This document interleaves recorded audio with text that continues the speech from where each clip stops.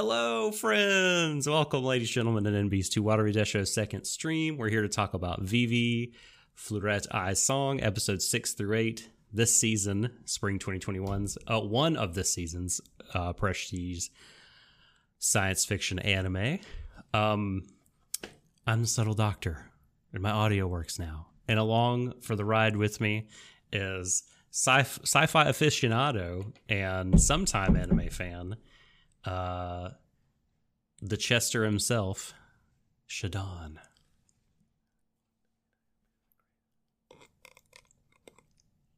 No, I'm just sticking with you. Okay.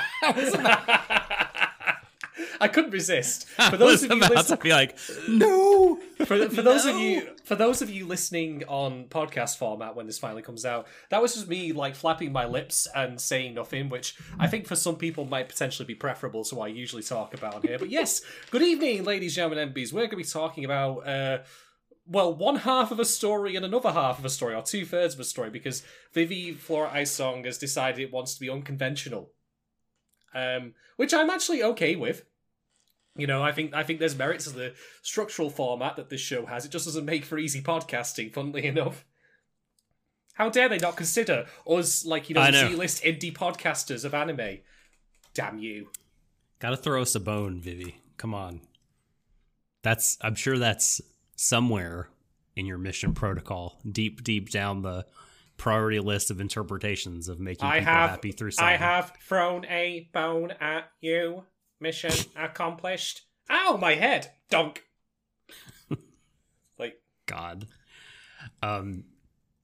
Yeah, so episodes 6 through 8, like Shadon said, they kind of broke with their pre-established format to some degree by extending the story about Ophelia beyond episode 8, began in episode 7. Do you expect 9 to wrap it up? It feels like 9 will wrap it up, and this will be only a 3-parter. Yeah, it should do. I mean, to be fair, we'll get into the specifics later, but the story surrounding Ophelia, a character we're introduced to in the episode 7, it's not just about her, actually. It's also arguably more about Vivy and also the legacy of Toke, as it turns out, and Yugo. Although the next episode preview spoiled the revelation behind him. The actual truth. Yeah, it spoiled it real hard. Although technically the OP has been spoiling it all this time. Okay. Because, to get some context out of the way, because we'd like to do this sometimes, Yugo, of course, is the guy who has just had the worst luck throughout all of the stories that he's appeared in thus far. As he's grown older, he's tried to, do his own little brand of terrorism. He really thinks he's like the brand new Avalanche from Final Fantasy VII. He's got a bone to pick with AI, and he always fucks it up right royally. It just always goes completely to pot the moment he sets any of his plans in action. And so, in episode 7, this is like skipped together another couple of like years later or something like that. There are other events that I could talk about, but I'll skip those now. Just say that Yugo reappears, but he somehow is de-aged. How has that happened? How much oil of old lady that fucker put on to turn back the clock? How did he pull that off? I have no clue. This podcast is not sponsored by Oil Lay. Yeah. When's his YouTube series, 7 Secrets on, reversing the aging process? Although it turns out it's one secret, because here's the big spoiler that the show has actually honestly been revealing since the OP in the very first episode, and also reveals at the end of episode 8. Don't say it, because I haven't been spoiled. Don't tell me. Don't tell me. I don't know. I don't know. Alright, fine. I've watched the OP, but I haven't picked up on what you've sleuthed out of it. Well, it was in the ending in a preview of the next episode, which is why it's a bit of a fuck up on their part, because they shouldn't have revealed that. Right. I never watch those, because I want to be surprised. Like, I watched the after credit scene in this one, but did not watch the preview. So this just goes to show that my philosophy is correct. You should never watch episode previews, so you can go in totally unspoiled. Yeah. I mean, you'd almost to me, like, they feel like an anachronism anyway, episode previews, because they seem to exist for the television format. Like, make sure you're back at this time slot tomorrow when this episode airs, or you might miss these events. They might not re-air on syndication for years on end. Whereas, well, come back next week and then stream it wherever the fuck you want. You're not going to lose out. Yeah, because I mean, it's the sort of thing you could just air on your show's Twitter account, like the day before the new episode comes out, to get people, because you could argue like, oh, they're teasing and like it meant to hype your enthusiasm up, but like in this attention economy, let me tell you, people are going to forget about that quickly. The best thing to do would be to just save that shit until, the Sunday night before or whatever, or when some, air it as like a part of an advertisement block or something like that. Well, the funny thing is, though, Vivi has actually been pretty good with its episode previews prior to that point, because the episode 6 one, at the end of that pretty climactic moment for her story and her character, right. The episode preview of Ophelia does not show Vivi at all. She's not there, so we're left wondering what's happened to man. her. But then they completely botch it in this one. So did they give it to an intern? Who's running that thing? They gave it to an intern. That's my guess. Fucking interns, honestly. Anyway, I've digressed enough. So we'll get back on track here and talk about second stream. Yes, indeed. So this is our second stream format. Folks who are listening now and viewing now are patrons, and we just want to thank you right now at the top of the show for your support. This is why we do the programming. This is what makes the programming possible for us. So we certainly appreciate it.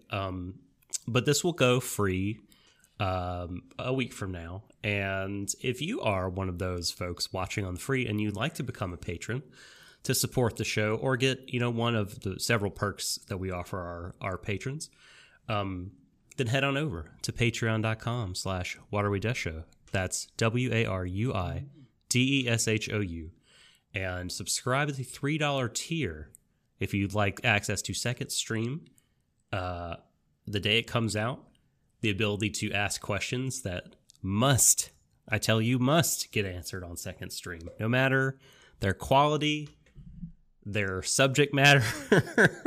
It doesn't matter. You post it in there and we have to answer it and give it some serious consideration.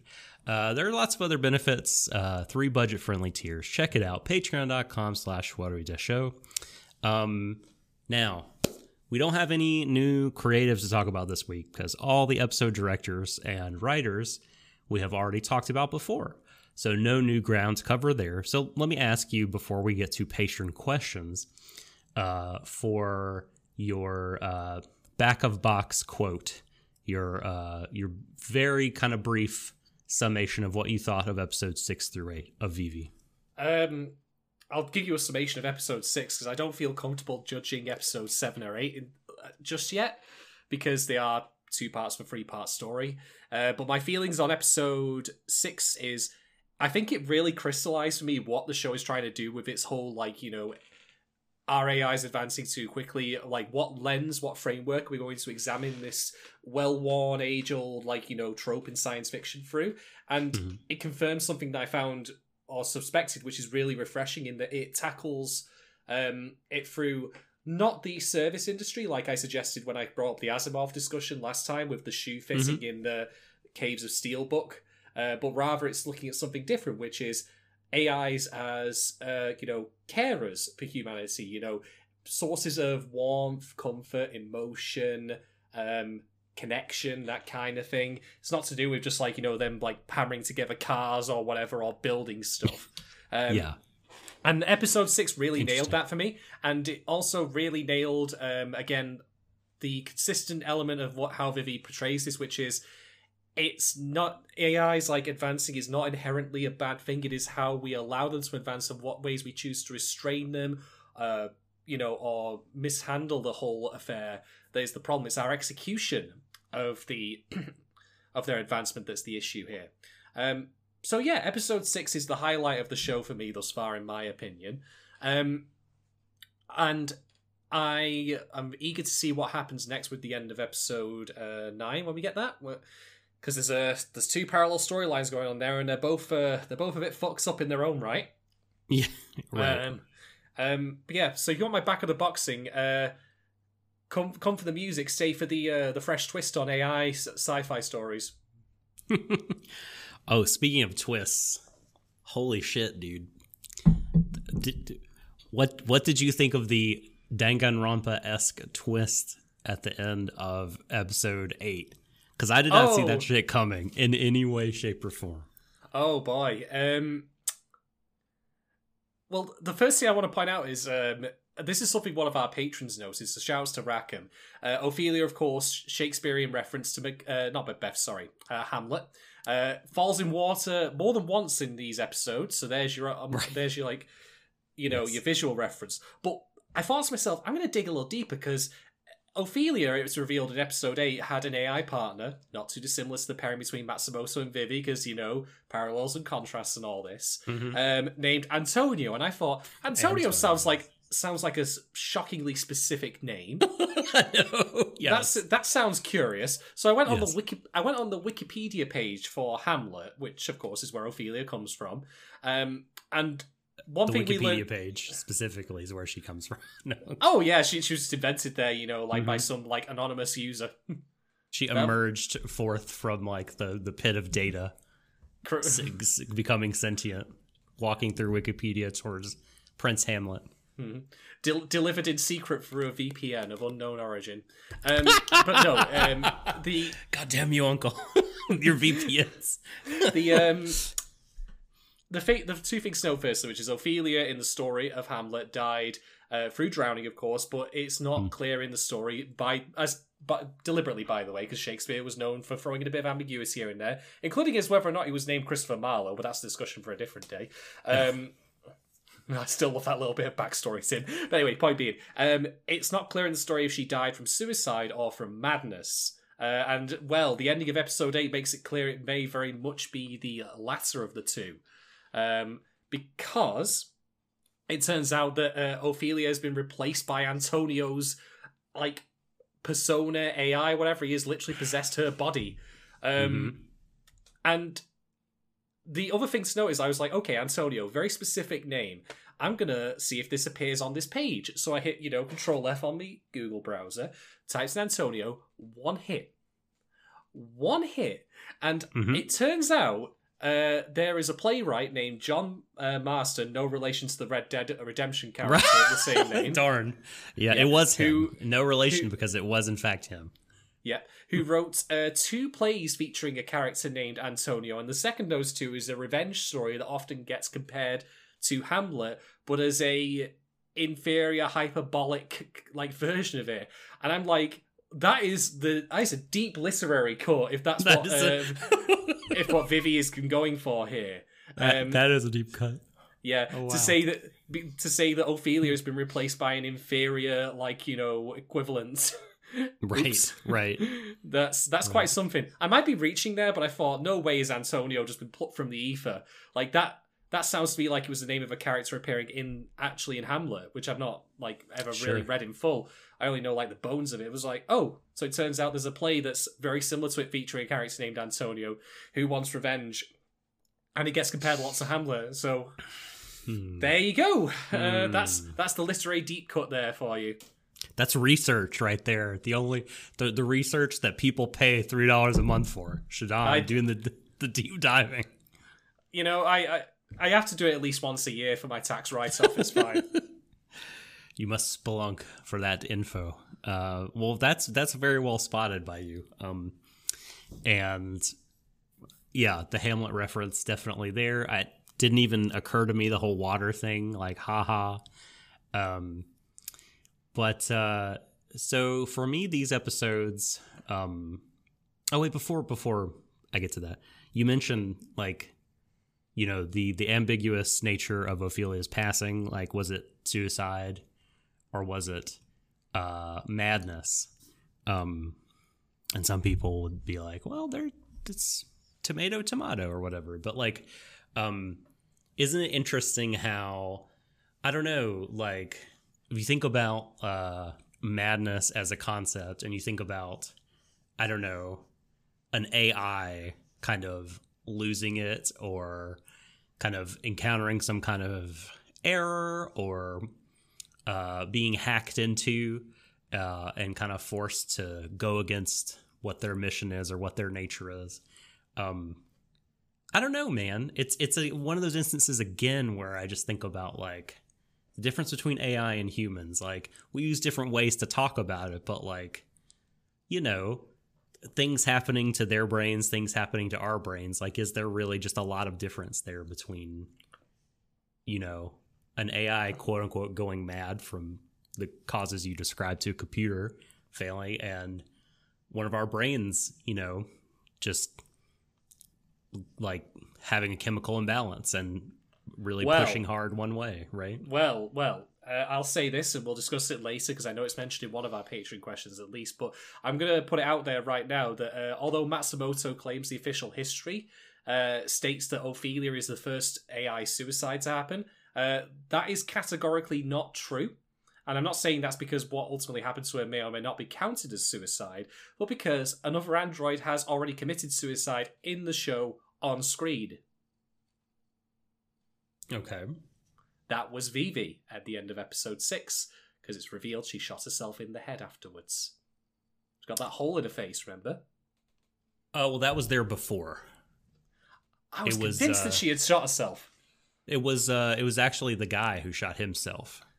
Yes, but she could have still picked up the gun afterwards. Oh, no, so that hole was there. I believe that hole was there you mean in her cheek? Yeah, I was convinced that was she had there. shot herself. Yeah. Well, so that was there when she approached him, was talking, but like she got blood on it, the kind of wound that was already there. So yeah, I don't think she shot her. She did not shoot herself. She had a nervous breakdown, basically. That was my right. My reading of the situation, because I only heard one gunshot. Well, they might not have shown it to us, but I was thinking that was why that had happened. But anyway, never mind. I might be wrong on that. But anyway, I will say this though ahead of time, because it's going to be one of my talking points. I enjoyed these episodes, but I feel like they had massive missed opportunities in them, and by which I mean both at the end, both episode 6 and the events of episode 7 or 8. We'll get to those, but I feel like they could have tackled some really, really interesting stuff, but they feel like they're taking the easy, action-oriented route out of them, unfortunately, where it's much more exciting to see, like, what we see at the end of episode 6. But again, talk about it later. But yeah, I do have the kind of criticism I don't like making, but it's just like, what we got was good, but you could have done something even better, but it just wouldn't have been, more boring for for people, except for me, who likes big thinky sci-fi. But we'll get into that. Okay, so I will give my brief summation, and that is these episodes had some very powerful moments, some very striking imagery, which I don't know, it was. I don't know if I was quite expecting something so emotionally visceral. Now, it's not to say that this show has hit me hard in the ways that a lot of my favorite anime have in terms of emotional gut punches. I don't think it's quite to that level, but I mean, it is for a science fiction show that is, that is a thinky show, I think. That is dealing with high concept stuff, that is sort of brainy and, thinking about or asking the viewer to think about differences between human beings and artificial intelligence and what really makes us human, all that stuff.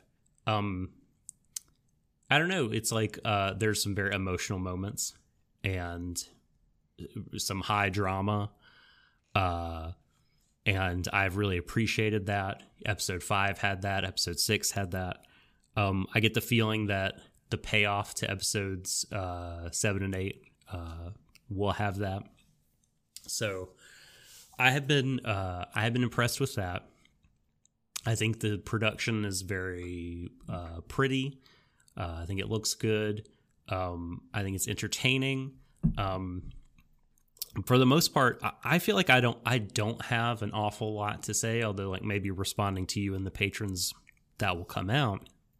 But yeah, I mean, it doesn't really seem, for all that I said that it is brainy, it's not, I don't know, it's not setting the world on fire in terms of really stretching me out up here. But that's not a I don't know.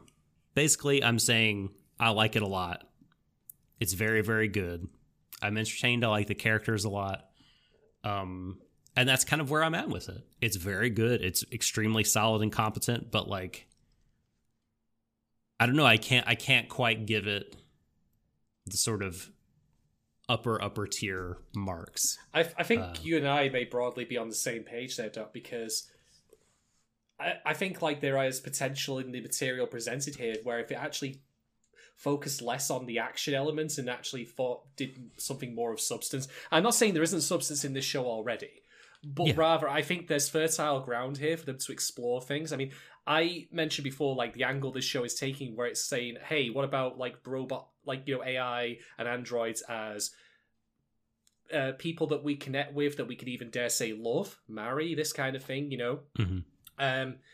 And the entire show, of course, is based around Vivi as a singer, not someone who, like, you know, does heavy, like, industry, like she's not a miner or something like that. Because that tends to be, in my experience, what a lot of, like, science fiction revolving around robots is about. They're either soldiers, or, like, you know, Terminator, you know, this kind of thing. They're weapons of war, or they're all about the heavy industry. Not so much about the performing arts, the creative stuff, you know. And that, of course, in the part of the reason that we have art is to emotionally connect with people. And so, how does that work for an AI? Can it be done for an AI? Like, these are interesting questions that other material doesn't necessarily tackle because it focuses more on androids and robots as transformative forces on humans rather than the other way around necessarily. But that being said, like, that is fertile ground, but there are things in this show that I think to myself, like, if you did this just a little differently, you could be punching so much harder with the idea here. I mean, for one thing, we learn the truth of what's happened with Grace in episode 6, and I'm going to get into that in laborious detail soon enough. And I can't help but think to myself, they had such a golden opportunity to make it analogous to the experiences of marginalized people, like, say, for example, LGBTQ+ people in, like, non-conventional relationships, charting, like, on, like, you know, new territory and what it means to fall into those kind of relationships, and how the world ultimately comes down on them like a ton of bricks because it's not in line with the norm. But that doesn't really happen. And you might say, well, of course it happened. You know, the events of the episodes make it clear that Grace and Dotsuki were separated. But I'll get to it later. All I'll end on is saying that happens independently of their marriage. And that's the key problem I have with that, because it feels like it was so easy for it to be a response to them getting married rather than just a twist of fate that separates them. But we'll get into that later. Yeah, I mean, I almost wanted that story to be longer. You know what I mean? Like, God, almost make a whole show about this little arc, because they didn't. I mean, I was so looking forward last time we talked about this to see what it would say about, you know, love and robots. And it was very much just kind of about, like, I say kind of, it was just about saving the future. And there was a lot about, you know, how, what's he called? Dr. Psyche had fucked up, you know, but it just didn't, there wasn't, like you said, it was missed opportunity to give us more, I don't know, more there. I wanted more. I mean, we got some of it. But I don't know. I just left. It did leave me a little bit unfulfilled in that regard. So, yeah, very good. But definitely could be better. Yeah, in some ways, like leaving me wishing for more, which I guess is one of those, like, you'd rather do that than not serve enough. But, like, yeah, it's like, you know, I feel like the door is just open for them sometimes to, like, really step through and say some things and make some interesting points. Not that they don't make any interesting points, obviously they do, but yeah, and just wanted more. So, but enough of this. We've delayed too long the patron questions, so let us get into that. Cool. Right then, first batch of questions comes from Son of Rackham and goes something like this.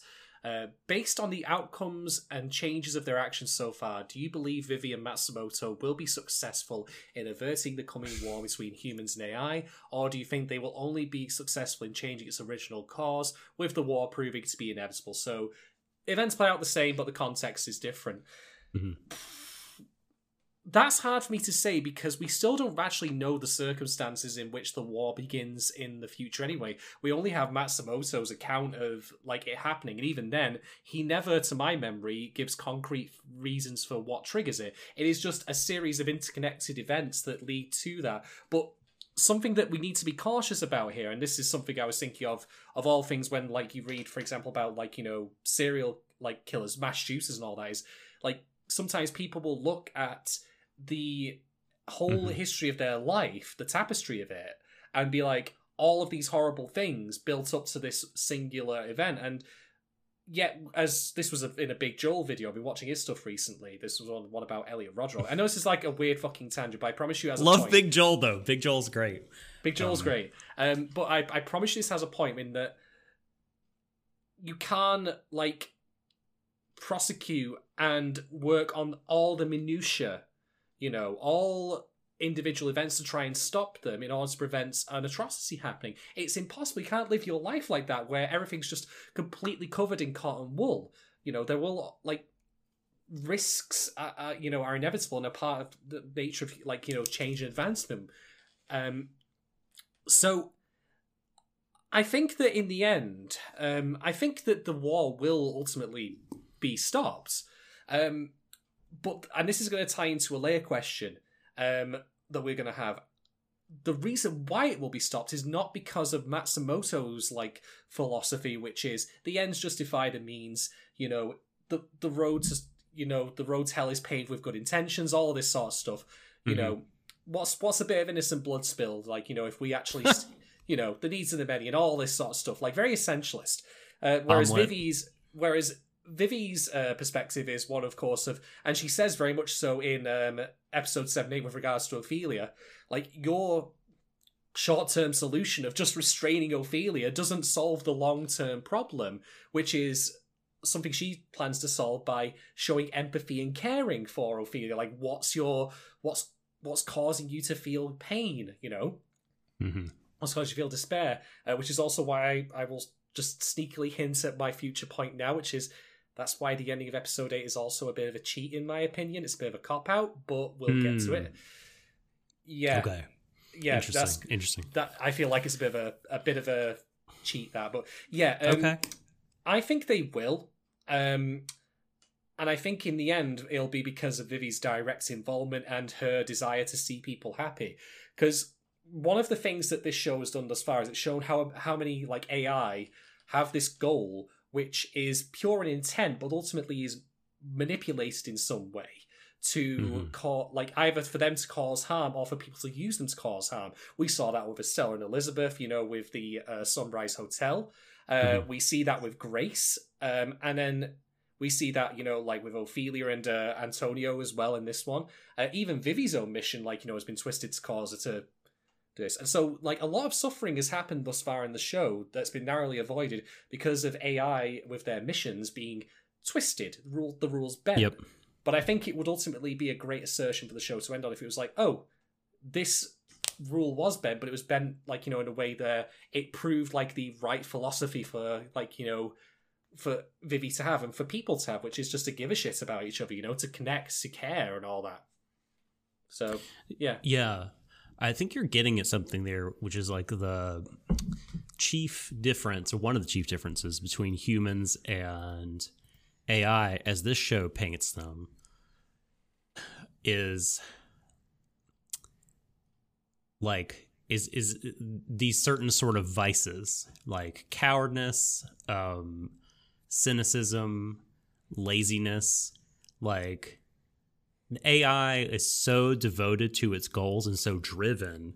You know, there's a lot of ways that they're indistinguishable between themselves and humans, but like you're never going to find an AI like give up on their goal. And it's like, that just seems like such a incredible virtue, but like, because humanity is humanity, we're twisting that goodness and that that trait that would seem on its face to always be good to like fulfill some selfish desires. And you know, the Rackham's question about like, you know, the war, is it inevitable? Are these two only changing the context, but the end, the destination is inevitable? And I mentioned last time like that the show it sort of has history feeling like something that we have to wrestle to change. That is like, I think you pointed it out, like a river. You said that is not so easily diverted from its course. And I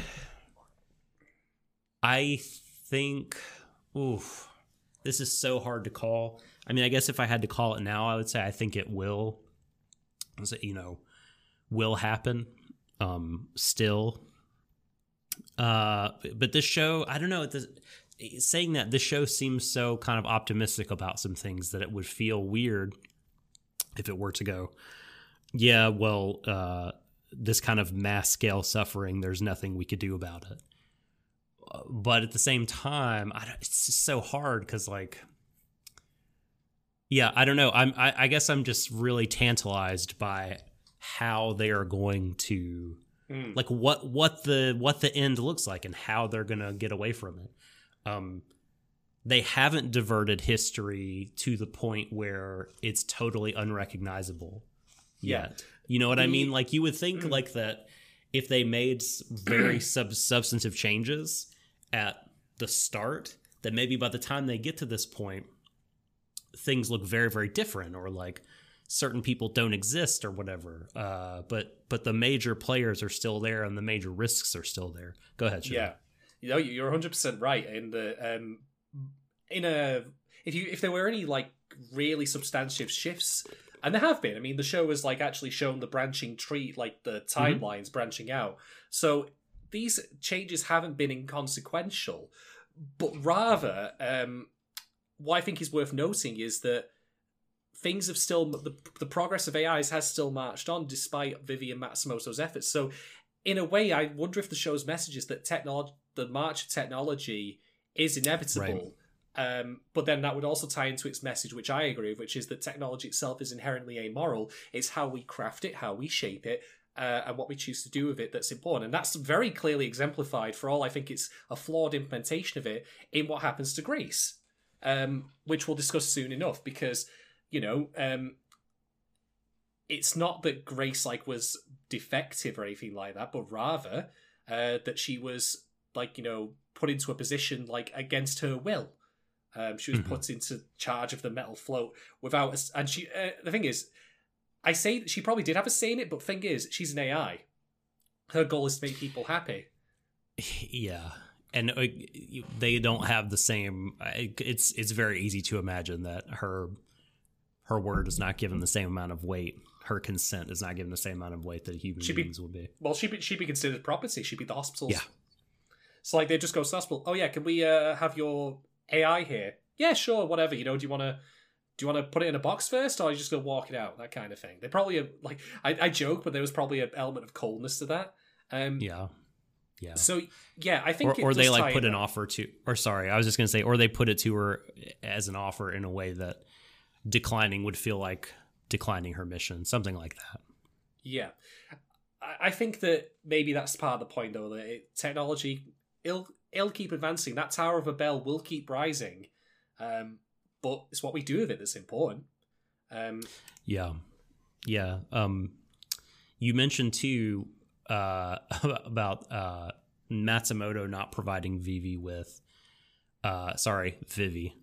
Don't want to cause confusion with the Final Fantasy IX character again. Not providing Vivi with like context of what happens, and I think, in some ways, I just don't think he cares about context at all. It's like he sort of operates like an ye old kind of version of AI that we would think of it as like in the past, you know, very sort of like cut and dry, no ambiguity, Like, it's like he sees there's a set of propositions and he has to flip them from negative to positive. And that's it. I mean, case in point, like you were saying, that it's totally exemplified by how he feels about Ophelia. He's just like, well, when she comes out of her dressing room, we just have to have her avoid killing herself, then job done, then we go back to our normal lives. And it's like, well, she just might kill herself later. You know what I mean? There's like a lot more to it. There's more going on. And Vivi just has this totally different, more human approach to, like, an empathetic approach, about like changing hearts, changing minds, really actually making people happy, which is a very complex mission in some ways that is very interesting. And that kind of, as you were saying, like that leads her to do some things that really catch up to her in episode 6, where it's like, my goal is to make people happy, and that's why I've been doing everything, and yet the ultimate suffering is right here in front of me that I've caused. And it just, like, this massive contradiction happens. But, like, I know we have a question about that later, but I'm going to change my answer to Rackham's question and say that I think that they will successfully, I'm going to hedge my bets. I'm going to say they successfully kick the can down the road. That they prevent the war, but there's some sort of tease, some sort of element is still present in society that could cause things to break down later. But here's the thing, Shannon. Like, you know, it's so funny that we're like, this whole thing is about like putting a clamp down on AI evolution and on things like the expedience of AI getting rights and AI assimilating into human society. All these things that really do seem good on the face of it. Like, do you think, like, who do you think is at fault ultimately in this war? Because, like, I have been approaching everything with, like, that the humans have ruined this somehow. What do you think? Well, again, this is why I think Matsumoto's lack of context, he might not care about Vivi knowing, but we as the audience need to be clued into this, because currently the way that the show frames his his history and his motivations is very ambiguous, very suspect-y, because he is again arguing against his own existence, if you think about it. And we don't see enough of what happens in the first episode, like in the future scenes, to truly get a grasp on it. There's a hint that, like, the AI have been corrupted somehow, because we get to see, like, the interior views of you know, from their perspectives with, like, the little flashing red elements around the side. Yeah. So if there is someone at fault here, I don't think it's going to be because the AI, like, was so... It's not going to be like in The Matrix, or The Animatrix, rather, which, again, I actually do think that this show borrows from a little bit of the Metal Float, because as much as I make the Nier Automata Island joke and all this, there was in The Animatrix, in the specific, the animated short, which was about the history of the lead up to the war, like, the machines of that franchise did build an island city for themselves, which is also where all, like, you know, machine outputs, like, all, like, industrial output started centralizing there because they were just so much better at it, which similarly matches with the Metal Float. So what you're saying is this is not like an iRobot situation where some robot has galaxy brained and decided that the best way to fulfill the mission is to, like, completely wipe out humanity or something like that. That there's a corruption. There's a corruption somewhere, and I am going to guess that it might be a fucking Yugo somehow traveling all the way down the times. God damn it, Yugo. In the way that I cannot spoil, because Doc wants to keep that hidden. So I also think that if it did turn out the war, like, just to hypothetically speak here, like, was due to the, like, AI or an androids rising up for their rights, you know, like in The Matrix, for example, where they wanted to fight back against systemic oppression and violence. I feel like that would be really undercut by what the show's done thus far, because they haven't, like, despite everything, like, AI has generally speaking been treated like progressively throughout the course of even the original history. They're like, treated too well. Is like Yeah. what the premise of this whole thing is. It's like so no, we got to slow it down. Yeah. And throughout all of these stories, like there's always been a hidden angle that the official history Matsumoto is so certain of.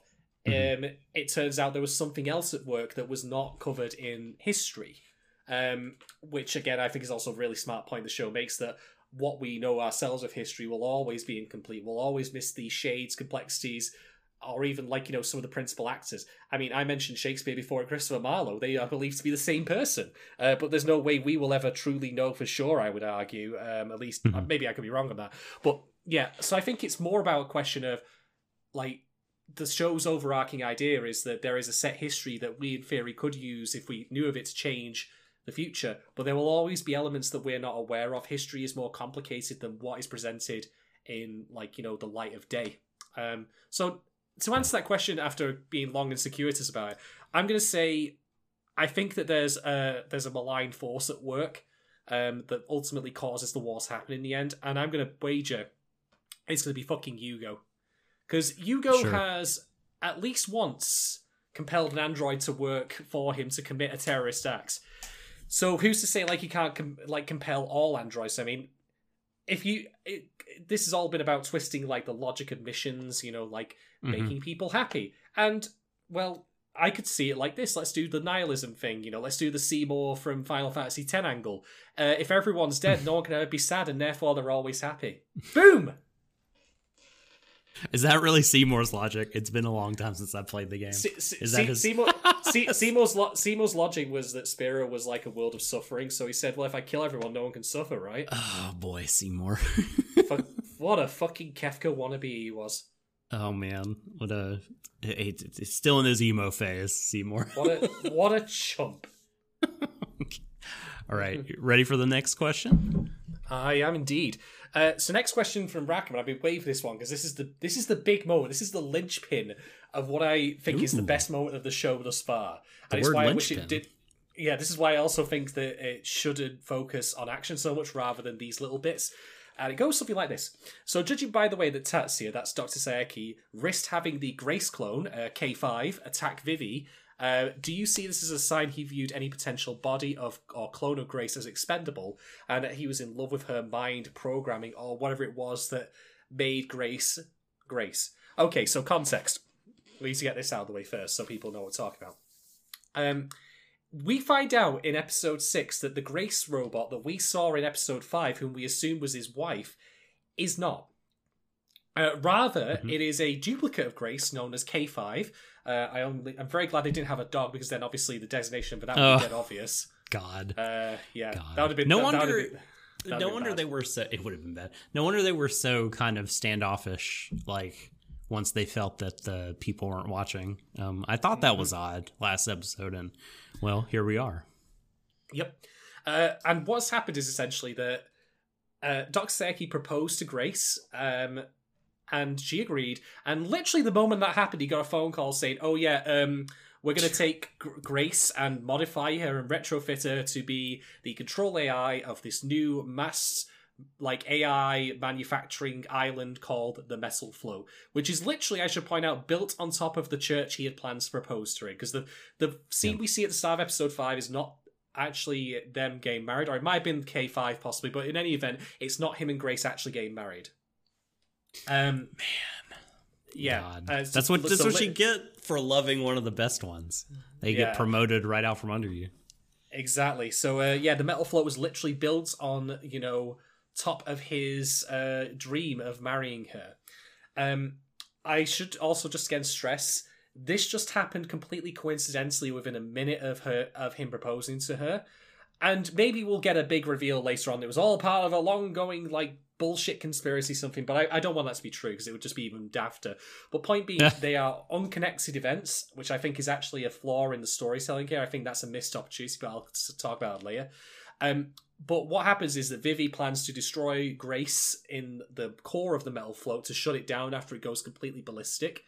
And At this point, Dr. Sayeki and K5 have arrived at the metal flow and explained what's going on, explained how everything that's happened, and Vivi, that is, says, I'm going to go and stop her. I don't believe she's still really all there. Like, there's fragments of her left.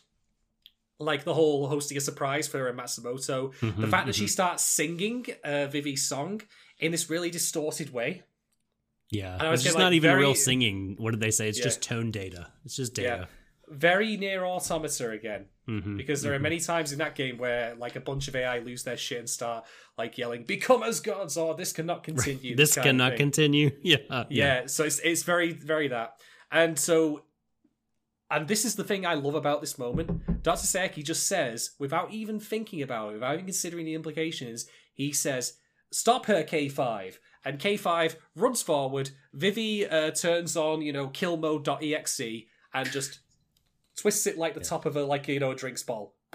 Yeah. Done. And this moment was brilliant. It was awful, but it was masterful. This whole episode. Because of how it was presented. I think that Rackham is spot on here in that he viewed K5 as expendable, but the genius of this moment, the way it's executed, the way his voice actor delivers this as just something that he just like, I have to do some shit, I'm panicking, like, no, stop it, do something, is brilliant because it shows that he did think of her as expendable, but probably never consciously realized it. He always had that distinction in his mind that she was, of course, not Grace. She was just an imitation. And then the brilliance of this moment is that it goes to show that even though he himself is a proponent of progressive nature towards AI, he wanted to marry one of them, he's still not there yet because he will casually dispose another one of them to try and save the one he loves. Like, can you imagine, if you found out your wife had been taken away somewhere, let's say she was in another country, and you suddenly had the means to get to her, but in order to do so, you had to literally push your confidant, girlfriend, etc., off a cliff. A clone of my wife. Yeah, or put them in harm's way. You'd find that reprehensible, wouldn't you? But even he, a progressive thinker with regards to AI, just suddenly realizes unconscious failings and his biases towards them, and just tosses this AI away. Well, I mean, I think even if it was a human, he would have tossed it away. He loved Grace, and when faced with this really terrible kind of decision of do you choose to sacrifice someone to save the one you love, or to let the one you love die and not make the sacrifice? I mean, I think it's very understandable to choose make the sacrifice. And that's a very kind of rarefied ethical problem, and I don't think it I don't think it how do I say? I don't think that it makes him some kind of liar or not really about android rights or whatever. I mean, he's just faced with this really awful, heinous situation. But he, I mean, it's an interesting point that he as her master can willingly make her do that sacrifice. But I don't know. I mean, I don't. Well, so I don't believe in murder, for instance. Yeah. But if it meant saving one of my children or wife from harm that they would otherwise come to, certainly, I would seriously consider and possibly commit murder. You know what I mean? Mm-hmm. But I don't think that it's I don't know. I don't think that that's some kind of mark against him in terms of his pro Android philosophy. I know that's not really the nature of the question, but I just wanted to defend him in that regard for a second. Mm-hmm. But this scene, like you said, so good. Everything about this episode was great, and it absolutely proves what Rackham is saying, that what he loves is not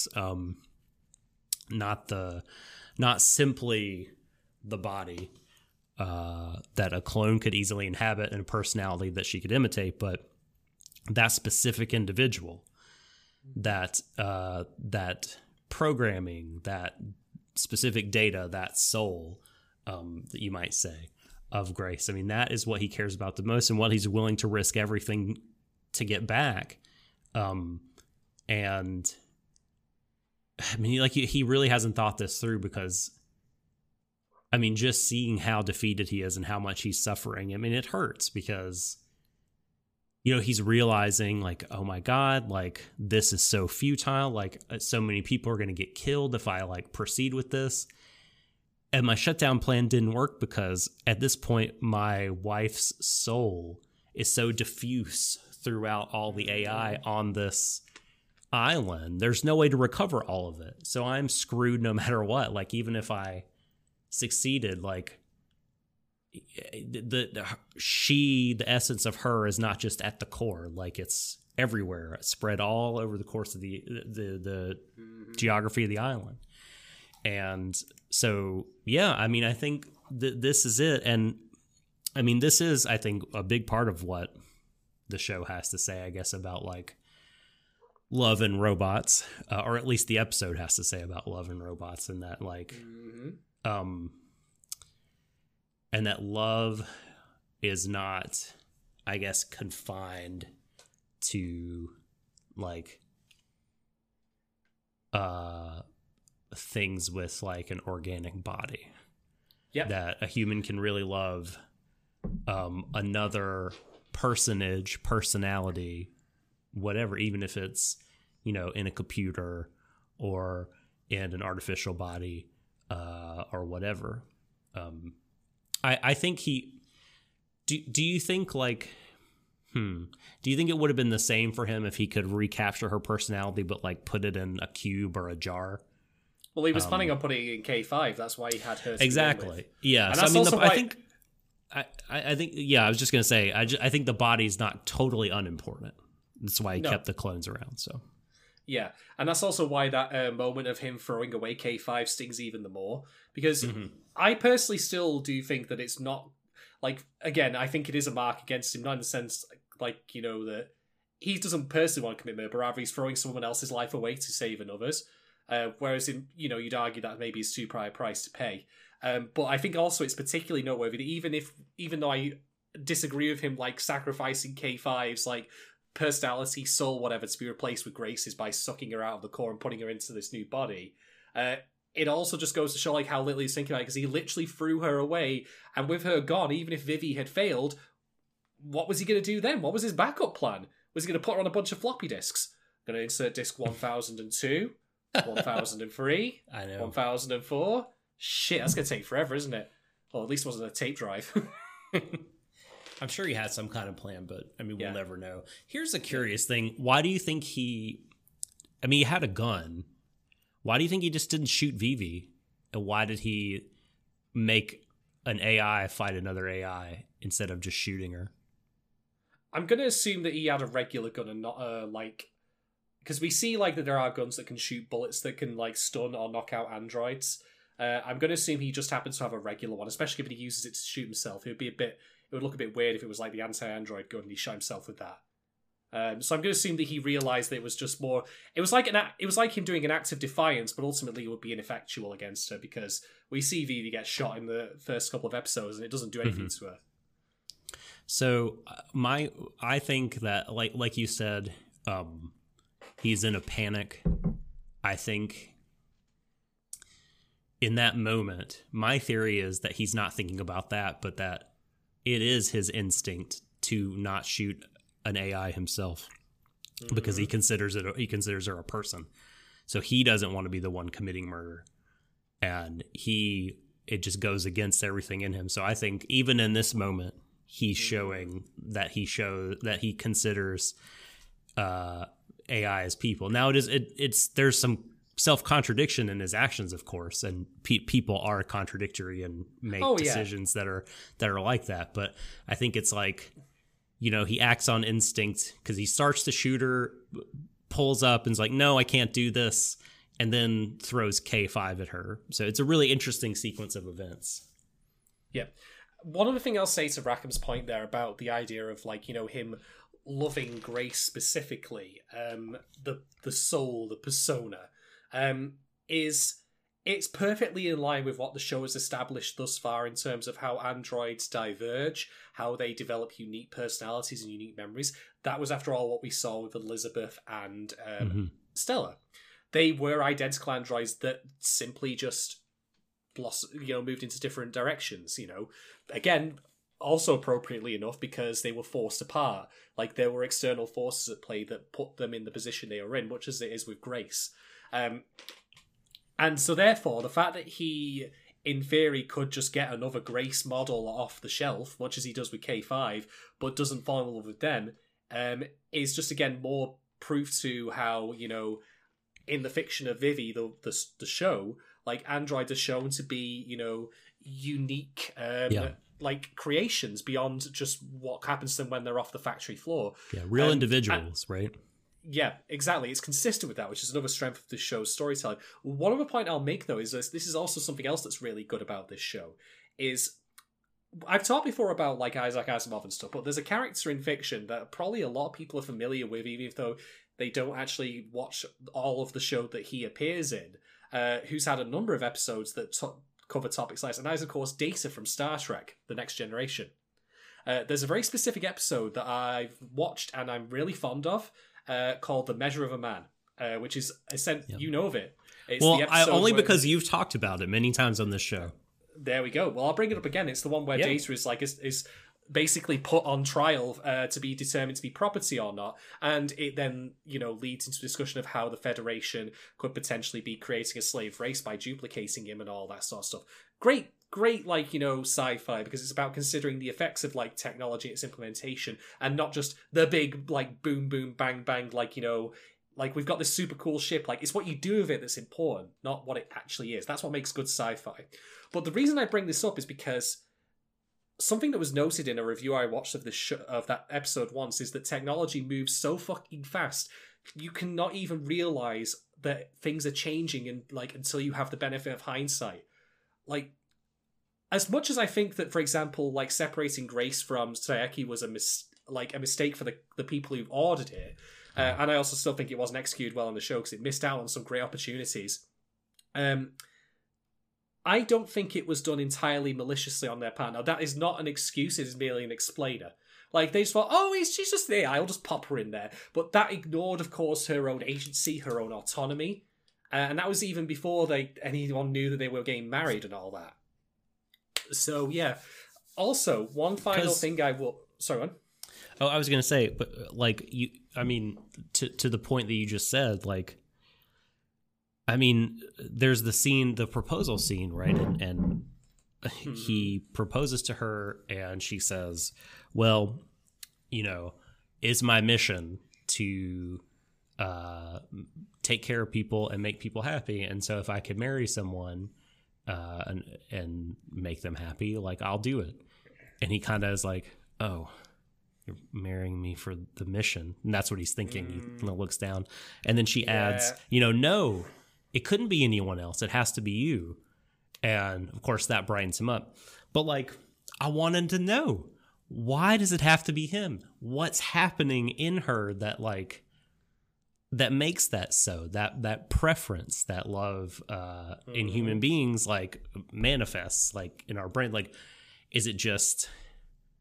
I don't know, is it just, like, a natural development for brain? Like, what's going on there? Like, why can't it be anyone else? Why does it have to be him? Like, I'm so curious. Like, I wanted more from the show about that. I feel like we could have, because obviously before jumping to marriage, there would have been some, like, relationship element. Like, and this is something I wish the show had done, because what would it be like to date an android or an AI?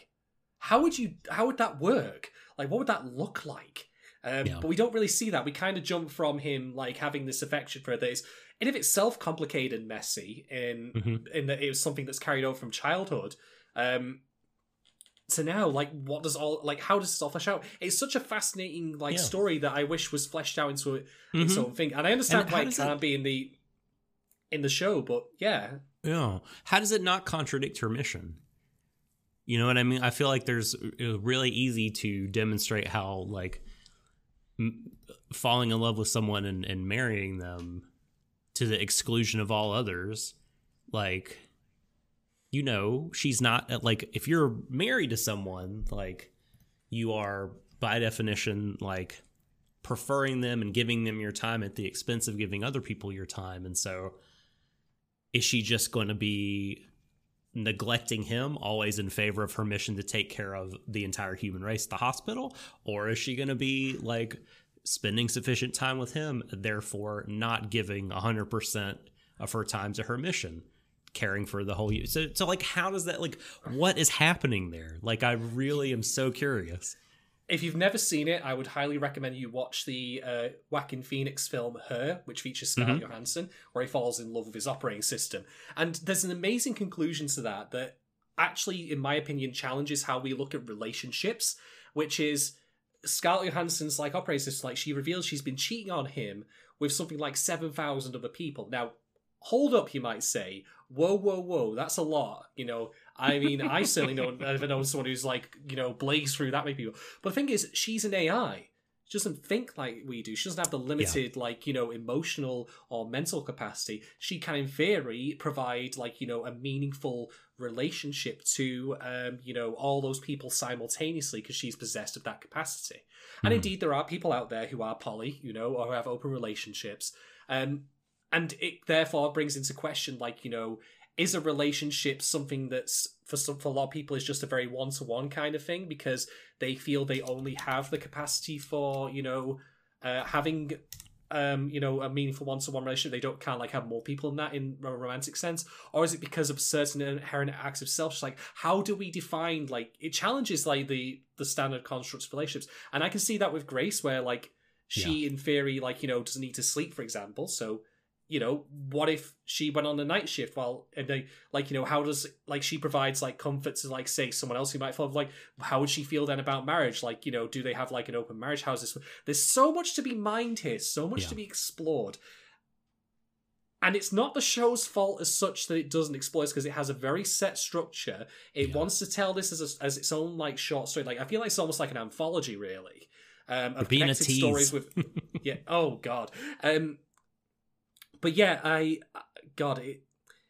there's so much here that I feel like could challenge like our notions of relationship, that could explore through Grace as an android as an analogy for like non-conventional romance, like, and what that means. It could be almost similar, I'd say, even to maybe The Shape of Water in a sense. Not the exact same story, but rather that film was again about a non-conventional romance between people who were very much not the, you know, 1950s nuclear family white, you know, Americana, like, you know, standard.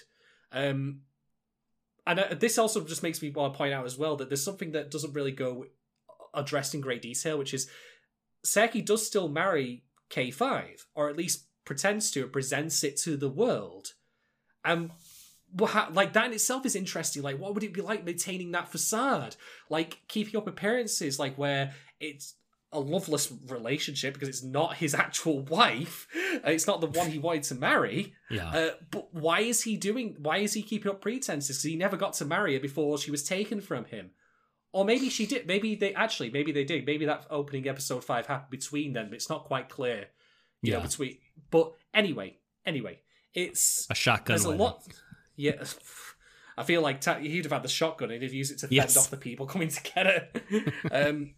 But yeah, there's a fascinating cornucopia of ideas and questions and themes and things that can challenge like our understanding of relationships, romance, what it means to like care for another person, like the idea of us. I could go on for hours, but the show can only have this as potential and a promise not quite kept, which is unfortunate. And that also, again, like I say, is also why I feel disappointed that the removal of Grace to become the metal floor, like, it doesn't make much sense to me to begin with, because she's a fucking nurse. She's not like a, you know, not like a factory operator or anything like that. It seems a bit daft. Why not make a new AI specifically for the metal floor? But then again, I think they mentioned that like they wanted Grace specifically because she was like the champion of like AI, like she was like the most kind-hearted one.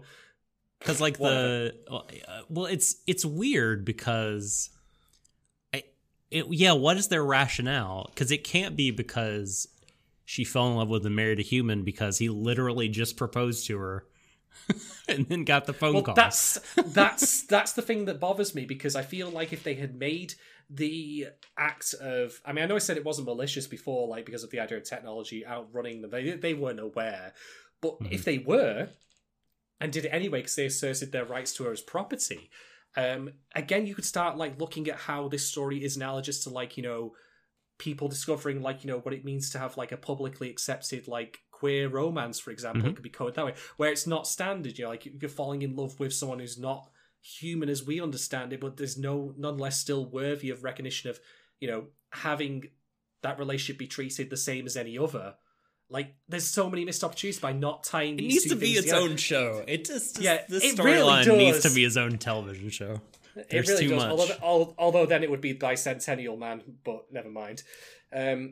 So yeah, I really like what they did here, but I feel like it is ultimately it's fertile ground that is never not explored because that's the show's remit. I understand that. I can't criticize it for not giving me that because it never promised to do so. But there's so much here that it could do, and I'm just like, bollocks. It opened the can. It did what Matsumoto did to Vivi in episode 6. It opened the lid. I mean, episode 8, rather. She says, you opened the lid of the questions I've been taming down. This episode 6 really just like, hey, look at all these ideas. Nope. Don't look at them anymore. Don't. We gotta keep it on track. 7 and 8 are guilty of that as well, unfortunately, but we'll get to that later. Right, shall we move on to the next set of questions? Yeah, those are good questions, Rackham. But yeah, let's move on. Thank you. Okay, this next question comes from Kate Rose. What do you think caused Vivi to freeze at the end of episode 6? Well, she's covered in the blood of both a human and an android. Her mission was to make people happy for her singing, and yet there are 2 people who are now dead because of her actions. Now, you might say, of course, that Saeki committed suicide, and he did, but if you're looking at it from an android's perspective, if you want to go root cause, if she hadn't involved herself at all, it wouldn't have happened. I don't blame her for him killing himself, of course. I absolutely don't, in the same way I wouldn't do it for anyone else, of course. But look at it from her perspective, pure logic. So, yeah, she crashed, she blue screen, she divided by 0 because she has done something completely contrary to her stated mission, which is to make people happy. I mean, the singing part is actually peripheral to this. Like, it's just a means to making people happy. But she still can't do that because they're dead. So, and that's because she's caused that as well. And so, yeah, the blood on hands, you know, I mean, again, very Shakespearean, funnily enough. Very much so. Yep. The blue blood and the red blood.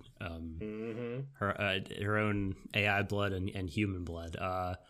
Yeah, I mean, you said it very well. It's like there was a big decision tree in her head about how to make people happy, and she's come to this fork in the road, and if she takes the left path, people are unhappy. Takes the right path, people are unhappy.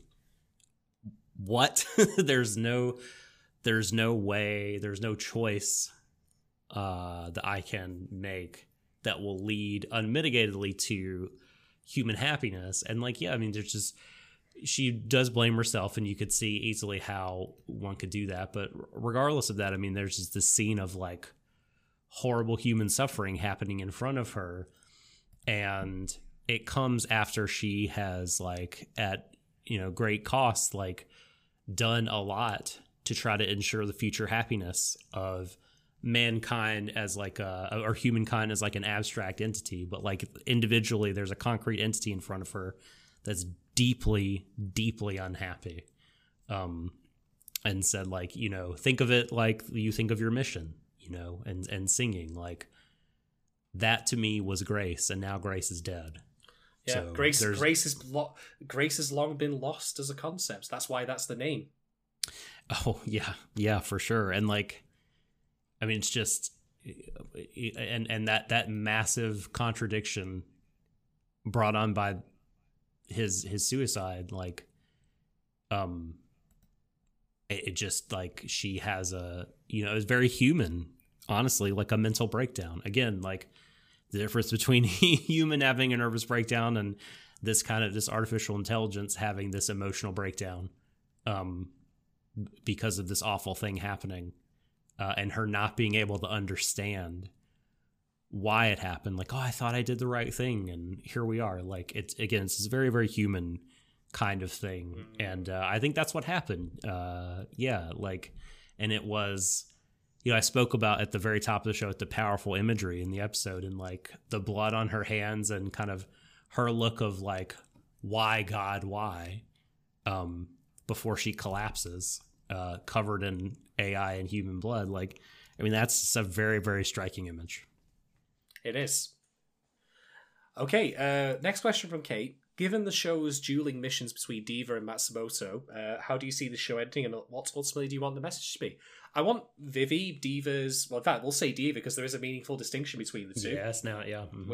We need to be clear on that. I want Diva's philosophy to win out, which is she is approached all the time by questioning... Like, she's questioned what is essentially events that are known to happen. Like, we know this thing causes this thing to happen. I've come from the future. I've shown you the evidence of it. I've even given you a concrete example where I've said this man will die in a minute and you saved him. So clearly I know what I'm talking about. The future is set in stone. You must follow my instructions to the letter to save, the future, to stop people from dying. But as we've learned, history that Matsumoto has is incomplete. It is piecemeal. It misses out key context. Which also I should know is something that even he doesn't seem to realise. Like, he still is dead set in his ways, even though Vivi has proven to him many times over that the history is more complicated than he knows. And therefore, alternative solutions are worth exploring. Mm-hmm. And that's ultimately the philosophy I want to win out, because it's true. We shouldn't be looking for the easy way out of, let's kill this guy, let's push this person in a locker, let's throw this person out the airlock, let's just cause harm to people because it might save more people. I mean, it's essentially the equivalent of the Hitler baby argument, if you've ever heard of that. Right. For those who haven't, this is a philosophical dilemma. It goes something like this. Let's say you find a car crash, and let's say the car is alight, and the driver, whoever they are, they're definitely dead, but there's a baby screaming in the back of that car that's on fire. Could explode anytime. Mm-hmm. And you feel compelled, of course, as I would hope most of us would, unless we were terrified or scared of the fire, which I wouldn't blame people for, by the way, but I'm talking in the sense of, you'd feel morally compelled to help. You'd want to see that baby saved. But then someone comes up and taps you on the shoulder and says, no. How can you know this person won't turn out to be Hitler? How can you know that baby won't turn out to be a mass murderer, a psychopath, a paedophile? You name it. Pick any awful thing, any horrific thing that a person can do over the course of their life. Any reprehensible thing a person can be. And, that person will say, you can't know the consequence. You can't know for certain that they will not become, a killer or something like that. Sure. So the question then is, with that... I mean, that is a possibility, one might argue. What do you then do? Do you let the baby die? Do you then tell people that it was the right thing to do because of the possibility they might have turned into a serial killer? Or God knows what else? The answer probably, fairly obviously to me, should be, well, no, you used to go and fucking save the kid.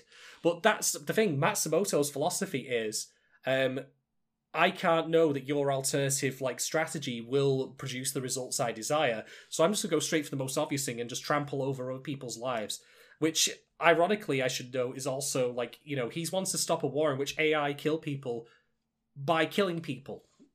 Mm-hmm. Right. And, yeah, I mean, he sort of... is always looking at things from a very utilitarian point of view.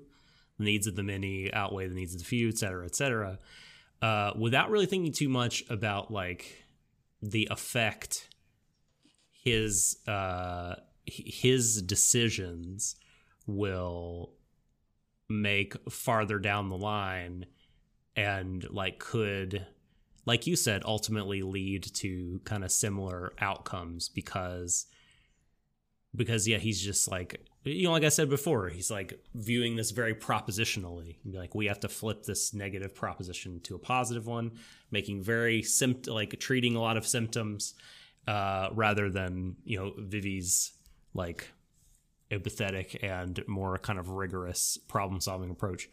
Let me ask you a related question. Because when you said something earlier, it made me think of this. Do you think the protagonist that we see beginning in episode 7 is the same person as the protagonist we have seen in episodes 1 through 6?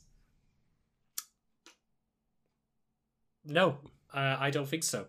And that's just simply by virtue of the event that's the massive event at the end of episode 6 that's changed them. Like, when we get to the end of episode 9, I fully expect Vivi to get her memories back. Because, again, for context, we skip ahead like some time, and Vivi doesn't remember, or rather Diva doesn't remember anything of her time as Vivi. Like, her program has essentially repressed that memory. And she's also got a lot more confident. Like, if it weren't for the glowing AI thing, you'd think that and some talk of it, you'd think she was an actual, like, flesh and blood human. Mm-hmm. Like, at least in terms of, like, personality. She's confident. She's got like her little finger clicking, what do you call it? Like her behavior that she does. Like this, just the snaps. Yeah, it's just that. she's openly sassy to Matsumoto when he returns into the picture. But what I think will happen is when she gets her memory back, she won't return to the way she was, but rather it will be like a fusion of these two personalities. Because the thing is, like, depending on how you view the way people change, I think it's fair to call Vivi a person in this sense. Yes. Like, yes. I think it's fair to say that you are a different person after a traumatic event.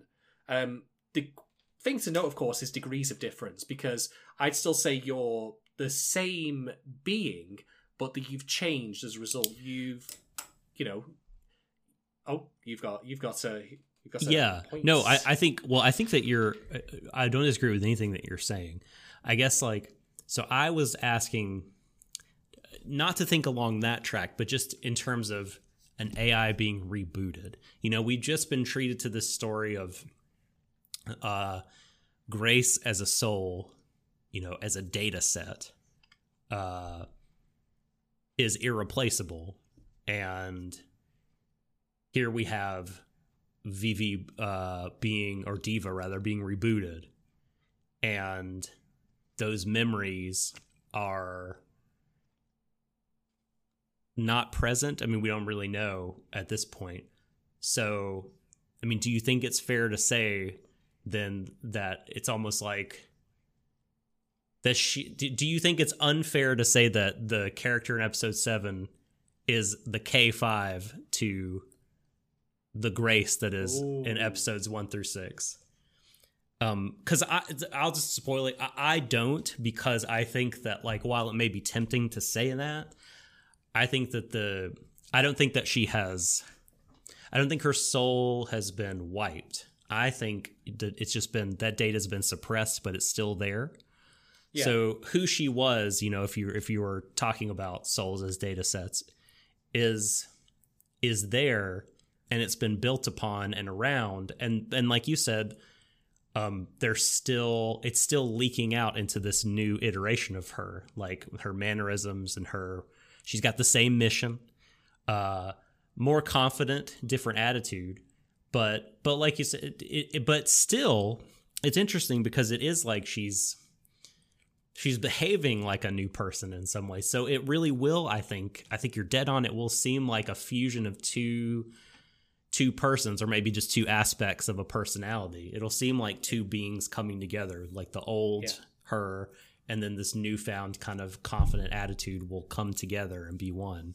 I just thought that was an interesting thing to think about.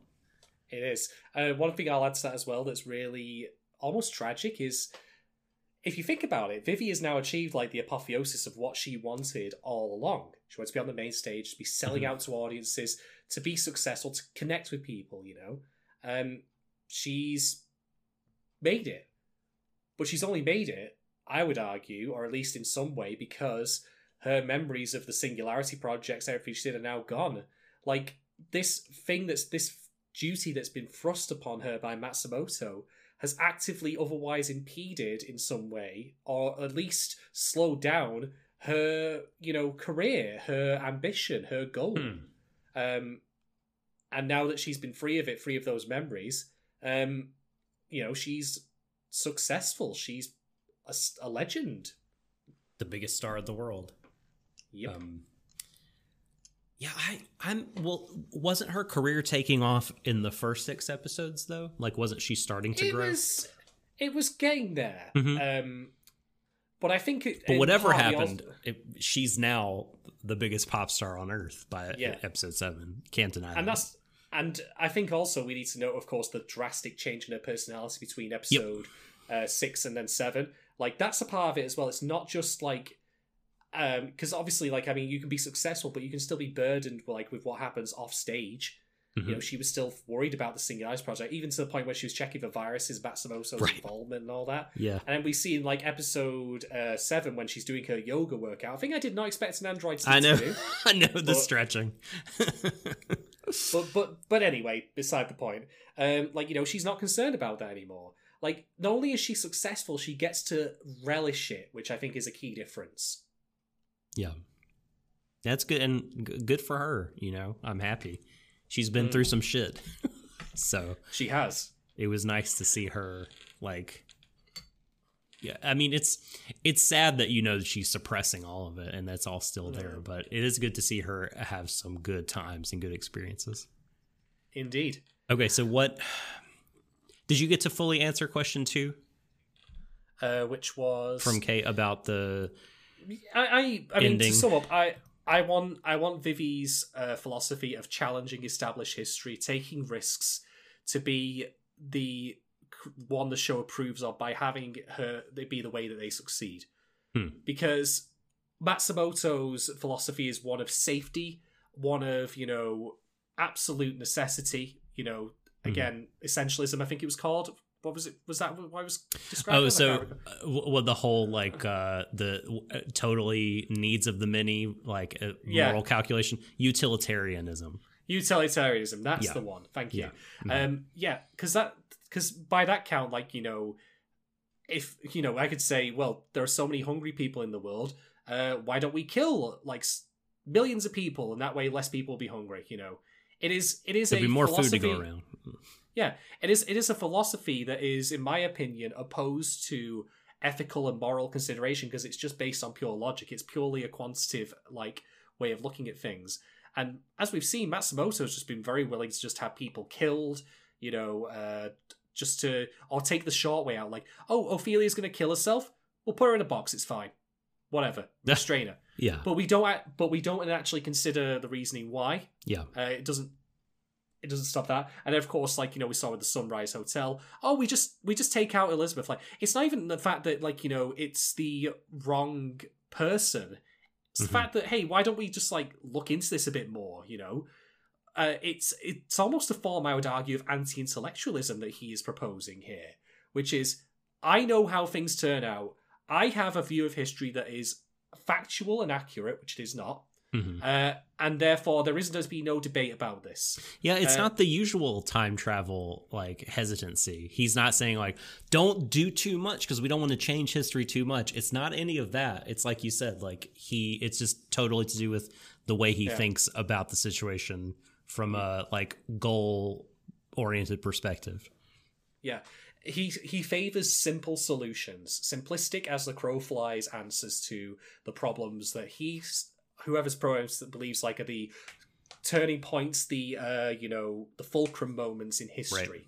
Whereas Vivi favors a more complex approach. And I am very much of the opinion that one should always favor complexity over simplicity when it comes to making difficult decisions about the future.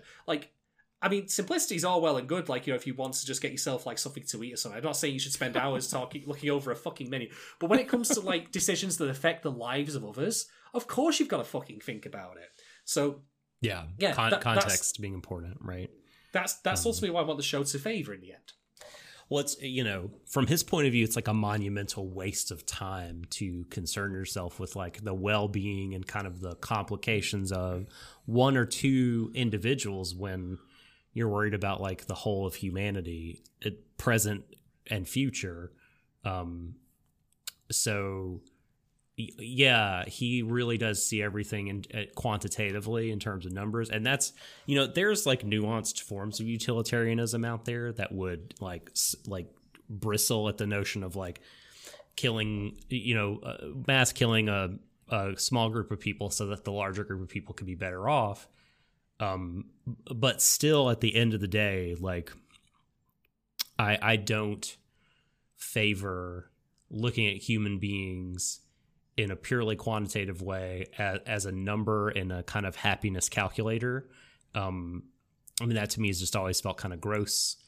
So yeah, I'm always going to come down on the other side of this thing, and love the way that Diva approaches things. And I think what I want the message to be of the show, I want them to continue kind of driving home that, you know, artificial intelligence as imagined in this fiction, and, you know, which could be realized in the future, I suppose. The distinctions between AI and humans are more minimal than we think, and we should start thinking about what that means for the way that we develop AI and treat AI, and that they should be, you know, given rights, are if they were to emerge in the way that they are in Vivi here, and that, you know, that other beings kind of being more or less human is okay, that we shouldn't feel threatened by that, and like, you know, you mentioned the whole angle of the Grace story that wasn't explored, like kind of mirroring or reflecting or saying something about non-traditional forms of love. Well, in a way, like the whole show is kind of getting at, and I wanted to keep getting at the fact that like people like Toke are so reticent to like include in their definition of human being and beings that deserve love and respect and rights, like unfamiliar kinds of beings. And there's been points in history where like it wasn't AI that were excluded, it was other human beings of different colors, different forms of love, different, you know, and so all this. And so like I want the show to be saying like we should be inclusive of those things and extend those human dignities to beings that are different from us, and that's okay. That can be okay and should be okay. I absolutely agree with you, but I do think the show flubs this a little bit because, for one, in the Grace episodes, the marriage being interrupted by her being taken away by the metal float, those two events are not the consequence of each other, as rather what I mean to say. Right. The people who take her away from the metal float don't even know about the marriage. And I really wish they had, even though I said before, like, it was that thing that, you know, use technology goes so fast, suddenly you've got, like, you know, like AI with agency and all that, and they weren't aware. And that being said, that's inferior, in my opinion, to the story that could have been there, where they did know, but then they still asserted through one means or another that their right to use her as the core for the metal float trumped his and her rights to, you know, a life of freedom and love and, you know, all that.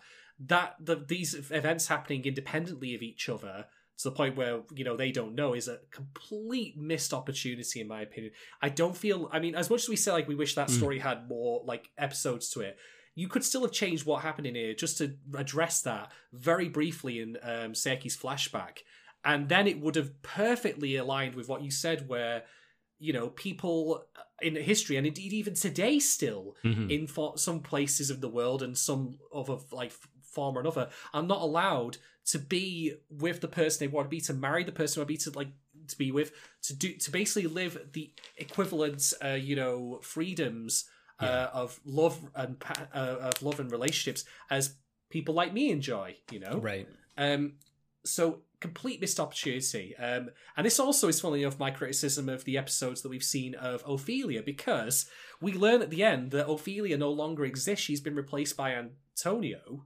But is that not infinitely less interesting than if it was Ophelia and she was legitimately considering suicide? I know I said in the Diner Xenon pod that I was like, oh god, not more suicide Not another, stories, Jesus. yeah, right. But that is itself still an interesting question, like, because it follows on from the whole idea of like what it means to create AI, birth this kind of life into the world, and how we then shape it, how we, like give it the freedoms. Because I mean, you could then argue even, and I know that this is not something I necessarily agree with, but like if you want AI to be free, then maybe Grace should be allowed to kill herself if she felt so. Now, don't misunderstand me, people listening at home. I'm not saying that would be a good thing, but we have to accept one of the consequences of true free will and true freedom is that people can make that decision for themselves. And that, ultimately, this is also why I think that I'm in agreement with euthanasia, for example, because, for some people, like, the pain of living is too much. It is a tragedy. It should never be allowed to get to that point. But I'm not saying that, like, you stop people from ultimately doing it, because, suicide has been made illegal in countries in the past. Do you want to know how much of an effect that had? None. Zero. Jack Diddley, fuck Squiddly, fuck bollocks all. What the most ineffectual, like, I can't think of a more ineffectual law. Like, this act that you commit by which you, like, the consequences for you in this life will never be faced. Like, we're going to make that illegal. Okay. This is so stupid. Yeah. How do you plead? Silence. Yeah. Very dumb. Nice one. Yeah, but that's the thing, like, because it would tie into the idea of, like, what what Ophelia as an android is allowed to do. Like, do we give androids full freedom, to self-determine, including to the point where they may wish to take their own lives? And again, I'm not saying I am not saying that would be a good thing in the sense of like someone taking their own life, but rather, again, we have to accept that the thing about free will is it comes with that as a possibility. But since Antonio is in Ophelia's body, it's just a much simpler, much less interesting story to me. And that's Matsumoto don't care about freedom.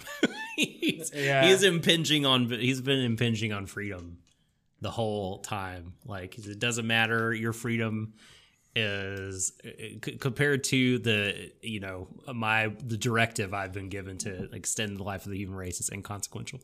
But no, that is interesting. I guess the only thing I would say, because I do agree with you, it's the only thing I would say is, like, we don't, unless this has been fully spoiled in the episode preview, we don't fully know to what extent what she's saying right now is true or real. She could be kind of under attack and fighting off Antonio, and there still be some part of her in there. She could just be lying. I mean, it's hard to say because, like you said, it's an incomplete story. So that ties into the Ophelia of of Hamlet, though. Again, where I said that the distinction was it suicide or madness? And you might say that suicide can be caused by madness, but obviously there's a distinction between rational thinking and insanity. And, well, if you've got two AIs inhabiting the same body and what they're fighting, I'd call that insanity. Yeah. I mean, Antonio was crazy enough to take over Ophelia's body, or attempt to. There's something very wrong there. Let's put it that way. Yeah. But, I mean, yeah, and even if, whatever shakes out, right, if any of those scenarios I posed happen to be true, in some ways, I agree with you. It would have been. I think it is sad that we don't get to see, a story about what it was on its face about, which is suicide of artificial intelligence. I mean, and maybe I don't know. Maybe that was just that part of it is like the AI as they have conceived it is incapable of that, because like I mentioned before, like it seems to me one of the big differences between AI and humans is that they just never give up. They never slack off on their mission. They never become aimless. And so just trying to conceive of an AI that would take its own life. I don't know. Maybe the idea is just so absurd to like how they maybe it just doesn't fit their world they've created, so they couldn't do it. Yeah, I can see an alternative version of this story though, like where in the original history that Matsumoto speaks of, Ophelia did take her own life, but did so like in a way where like she was restricted from doing something like the, and then it was an undignified death, shall we say, if you want to call it that. Whereas in this timeline, like, you know, there are like, again, to go back to the idea of Measure of a Man from Next Generation, there is a courtroom discussion about it. You know, we have the full like interesting legal argument, like which discusses the free will, the rights of androids, like, and the complexity, the enormity of this issue. Yeah. And that's really interesting. But this, appropriate enough, is also the end of the Patreon questions leading to talk about. This is also going to be one of my main criticisms of this show. And I kind of elaborated on this previously when I talked about the idea of the fight between Matsumoto and Vivi at the end of episode 2, which is, why are they having a physical fight when they're AIs? And given that Vivi spoke frequently of, you know, fear of being infected by a virus or a digital attack, this does not feel congruent to me. There are many visual elements of these episodes that, while impressive or even shocking in their own right, feel very constrained by a sense of physicality, as if though they are still thinking these are actual people, human people, rather than AIs, and what that could potentially be done with creatively. So, by example, in episode 6, there's that admittedly amazing ending action sequence of Vivi piloting the Matsumoto bike, you know, the hover bike. Let's blow this thing like... and go home. It looks a lot like it looked like a lot like Tron Legacy to me, actually, with all the colors. I was thinking just like tiny ship piloting through constrained space will always make me think of the dumb X-Wing. A really great looking scene, by the way, especially the bit where like Matsumoto flies directly up against the tower, and like you see the light shining upwards as Vivi ascends, and then all the like the androids like falling like from it, like missiles being released. But the thing that got me about this, and this might seem pedantic, is, why does Matsumoto need to have, like, you know, handlebars? Why can Vivi just not communicate with him to accelerate? It's based on that kind of physicality that we would have driving a motorbike. Because it's cool. It's spectacle and it's neat. Yes, but that's the problem, though. Like, this is the show, like, where I think, and this is me because I prefer this, like, I feel like there's so much, like, possibilities. If it were a book, you know, I could see it, but, like, you know, it being animation, I don't know, that like there's something inherently appealing about, you know, movement, motion, action, kinesis. So maybe it's like that's the thinking. Like, we want to add those physical elements because we want the show sort of taking place totally in a, you know, but I guess they could animate, like you were saying, an abstract world or whatever. But like, it's physical. But this scene, it was taking place in the physical environment. Sorry, go ahead. I interrupted you.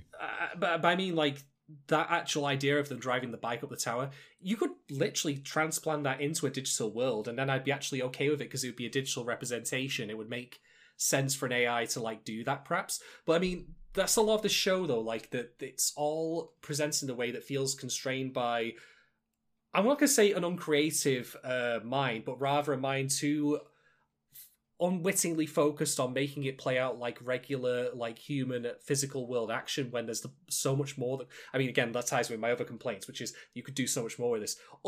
I can point to other things. Why again do we see like the viewpoint of the AI? Because again, it's a visual convention for us, for a viewpoint, but it doesn't make any sense in the otherwise for AIs to have a UI, you know, because how would that look? Sure. On top of that, Grace's body being in the core, I actually really wish that her body was not there, because to me it's just a convenient place for Vivi to punch to like take her out. But I feel like, again, it's that's Genova. Missing... No. Oh god, it really is actually. But I feel like it's missing an opportunity here where, what if it was just like this really ugly grey sphere thing that she's attached to? Just take her body's not there. Why is that the case? It's again a visual shorthand for where like the weak spot that she needs to punch, but it just feels creative to me. It feels like they could have done more with that, where Grace is now like so removed from being the person she was that she's just in this like big grey sphere thing. We've talked about this last week. I mean, and I think I still like will just, say what I said last week, which is that like I think there is a degree of detachment from humanity that they don't want to push that to the nth degree, because the show is narratively so much about how human these AI are, that I think they want to make everything as relatable to being a human being as possible. And also there's the bit about, like I said, it being animation. And it felt, the fact that it was Grace's body and not something else, like, made the scene hit harder emotionally. Like, it could have been something else, but like, but to me, like, I felt like it would have lost a little bit of its punch, had it been like, something like a sphere with the word Grace written on it or something like that. I wouldn't have felt it as much, I guess, as seeing like her kind of what would appear to be like her physically smiling when she was, finally shut down. I will give them this. They did something that Dinah Zenon did, actually, where a little drop of her blue blood like comes down her eye as a tear. Yes. I know now why you cry. It's something I can actually do via via symbolism. Right. And yeah, I mean,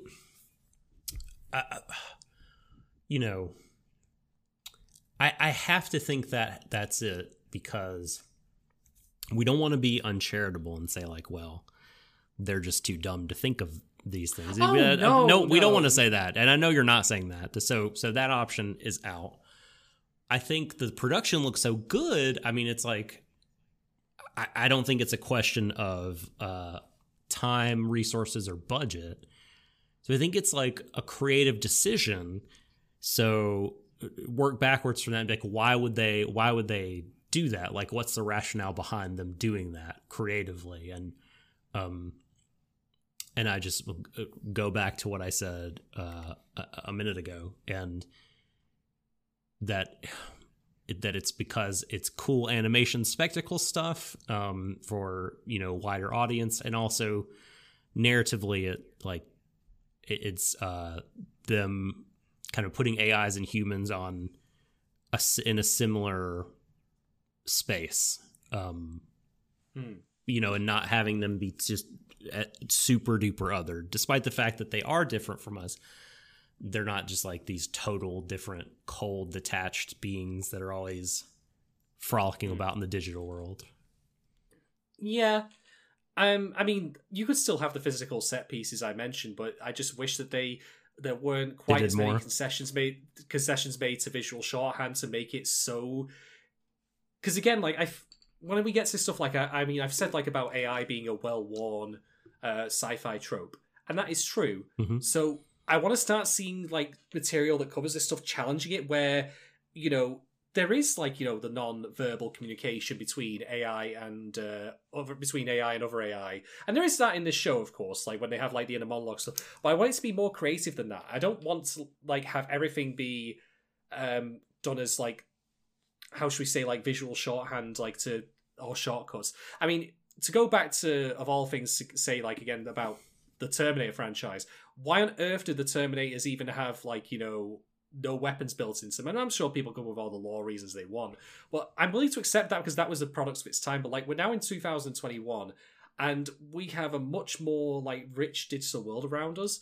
I just think to myself, like, I like the show's creativity, I like the set pieces, but I just wish there weren't so many little things in it that made me realize that it is, as you say, spectacle. And I'm okay with spectacle sometimes, but this could be such a imaginative, rich sci-fi story that is about AI. And I'm like, what? Like, because the problem is, like, I know what you mean. It feels like they're too anthropomorphized. And I know that that's kind of part of the point of this, but I still think it would be possible and even interesting to have a story where they're not quite like us in terms of how they look, how they're presented. how they interact, and still have an emotional connection. But I mean, again, the other problem I have with it is that like Grace is the big weak point, is a symbolic of like they want to have action but the action is often not necessarily about inter-character drama. I mean, the closest we kind of got to that, I suppose, was Elizabeth, which was two AIs like fight each other. But again, why did that have to be physical? I feel like it would have been more interesting and more imaginative if it was a digital fight. If they had stands. And you say like, that you want it to be like, relatable scenes. You can still have them appear in a human form, like Vivi does in the archive when they're having their fight.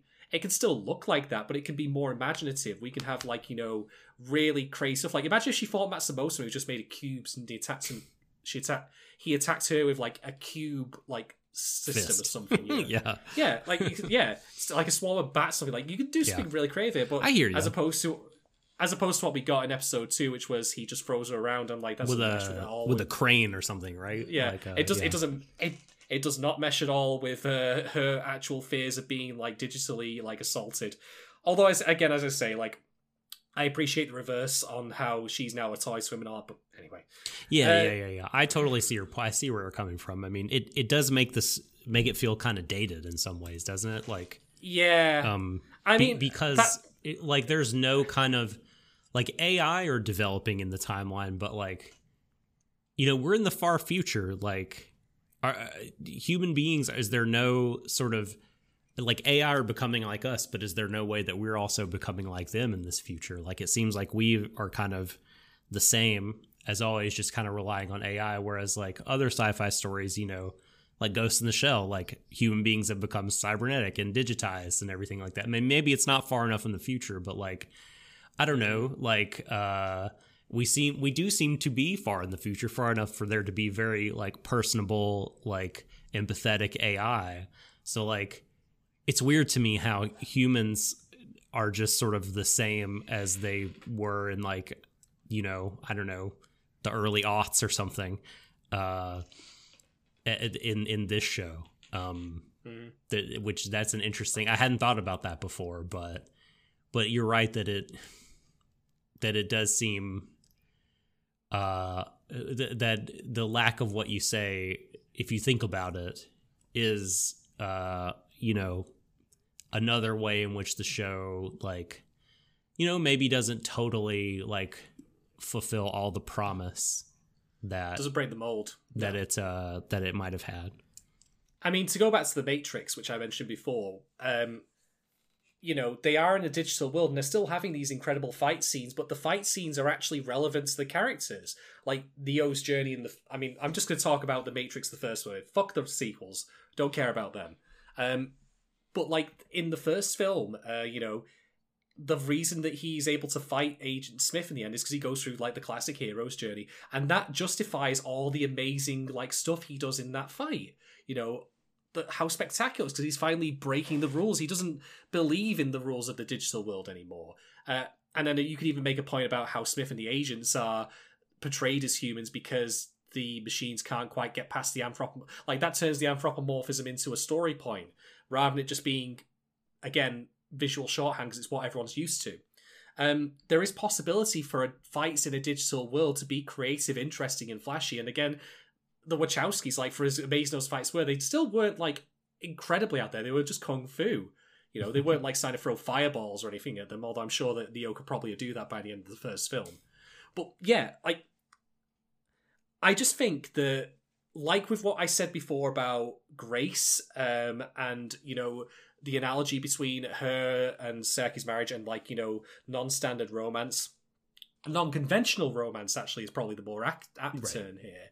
And particularly how that would be amazing to explore from like being a frontier of romance, like this is uncharted waters. What would that mean for humanity? What would that mean for relationships? And then of course Ophelia, it turns out she's not actually committed suicide. Antonio's taken over her body. But what would it mean for an AI to commit suicide? Would we allow that? Would we give them the free will? Would granting them free will in general, like we'd have to come with all the consequences of that, including allow them to take their own life. Like it feels to me like this show is on the cusp of covering so many amazing things that I think would literally make it up there with stuff like Flowers for Algernon. Like that's how like much potential I think this material has. I don't say that lightly. Yeah. But I feel like it's constrained by a sense of conventionality that really limits its its intellectual ambition, and also I think it's going to be its staying power. I think it's still great that we get this kind of show to begin with. You said it was a prestige sci-fi show, and you're absolutely right. We don't get this sort of stuff really anymore. Like, it's not like the closest we get to it, like, you know, being something that would sell well is the music element of it. But even then, it's not like, you know, it's not Which like, you know, is say good. a Macross, which is like about idol groups. Like, there's one thing that I think Gwyn Campbell noted once about Macross was that it changes with the times to reflect like the trends. Yes. So like, you know, while Curie eventually were with the Rise of Alice, I reckon if we get a new Macross, we'll probably have like, you know, VTubers. yeah, you knew it. But the thing is, like, Vivi does not, as a character, does not like map onto any current music trend in Japan that I'm aware of. You know, so Not cutting I edge, think you know. It seems very conventional, No. like you said. yeah. So I'm still glad that we get this kind of show. I'm glad that we've been allowed to have it. And I applaud its ambition and its like story structure in particular. How we've got these like stories that are 2 episodes or 3 episodes long that are really interesting and bright and arguably deserve their own series. But it just doesn't go far enough. Yeah, it's like Sorry, my standards are too high. I'm sorry. No. I don't think that's the case. Because I agree with you. I mean, I think there's nothing wrong with a show being solid as fuck. You know what I mean? Yeah. But not being like breaking the mold is an expression you use, because it doesn't seem like the show's gonna really do that. I mean, we still have episodes to go, but yeah, I think that is what the show is like a very competent, very well made, deftly exploring questions that have already been asked, but like just getting up to the edge of like some really just, man, things that you want it to like really just sink its teeth into, but like it doesn't really have time for that. I think it is, the things it does say are worthwhile, you know, but like staying power is a really very good point that you brought up, an interesting thing you mentioned, because yeah, I don't know if this show will have that, because it's not I don't know, it's just not blowing your doors off with the science fiction element when it's all but it's all right there. All the ingredients for it to blow the doors off are there. Yeah. Cuz like, I mean, as much as I said earlier that like I tried to give them a pass for AI suicide, because like maybe that's just, you know, like God building a rock too heavy for him to lift. It's just a paradoxical thing that like doesn't make sense when you conceive of AI the way that you did. But actually, I mean, in the episode itself, I think Matsumoto gives a very coherent theory of why she would want to commit suicide, because of like mission slippage, where like you start off with this really broad mission and objective in an AI, and like it becomes crystallized and concrete in an individual maybe. And then when that individual goes away, you have this supremely detrimental effect on the brain. And so I think it would totally be plausible. And yeah, it is a shame that we don't get to explore that idea. But I mean, it's cool when Vivi just like, you know, goes full combat mode, and it's still cool. good. It's great. Yeah, it's fun. It's a fun time. Yeah, it's. I mean, if I wanted to compare it to another prestige sci-fi, in fact, no, you already know. You can complete the rest of my statement in your head. I don't know. Well I don't know. What you're oh gonna come! Say. What are you going to say? Come Another prestige sci-fi that we've seen in the past, that we've talked about on this podcast. You know which one it is that we covered. I'm asking you the question. So what's the? Man, no. This is way better than that. Exactly. That's what I was going to say. That was frustrating. That was frustrating, because it also had promise of talking about stuff, but Vivi is still infinitely superior. Yeah, because it at least has a coherent, progressive message to it, which is, hey, you know, we're bringing life into the world by creating these AI, which we might not be too far away from in the future. We've got to carefully consider how we do that. And it doesn't look like utter garbage. Yeah, what Kato looks like some of the time. Just straight trash. Yeah. And the thing is, though, as well, like, I think they could be executing on that message better, but it is still providing a message. I mean, I admit my bias and agree with that over the bullshit of Cardo, which was basically, again, another kind of conservative anti-electoral bollocks, which is technology, like, the technology is bad because the person who gave it to us is bad. Fuck you. That doesn't so make stupid. any, like, that makes no fucking sense. Man, but anyway, I hated it so much. Anyway, I don't actually have any more talking points. I've gone for everything as a result of all our questions and all that. I just... I'm curious to see what happens next with episode 9. Because we have 2 parallel stories, believe it or not, of Blast from the Past here.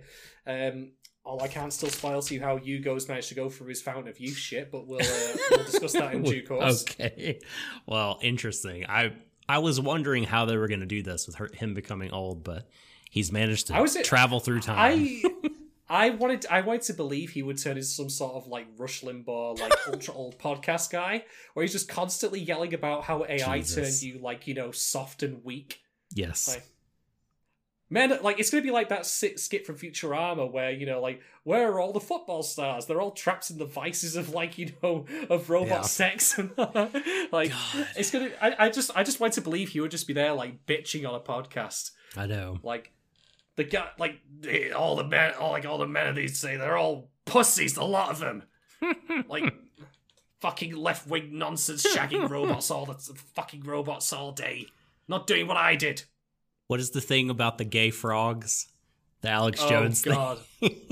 Yeah, he would basically be an anti-AI Alex Jones. Yes. You know? Yes. It's gonna claim that robots like pee in like rivers and stuff like that, and it turns like it allows people to scan your brain Diva orbit or is whatever. making us gay.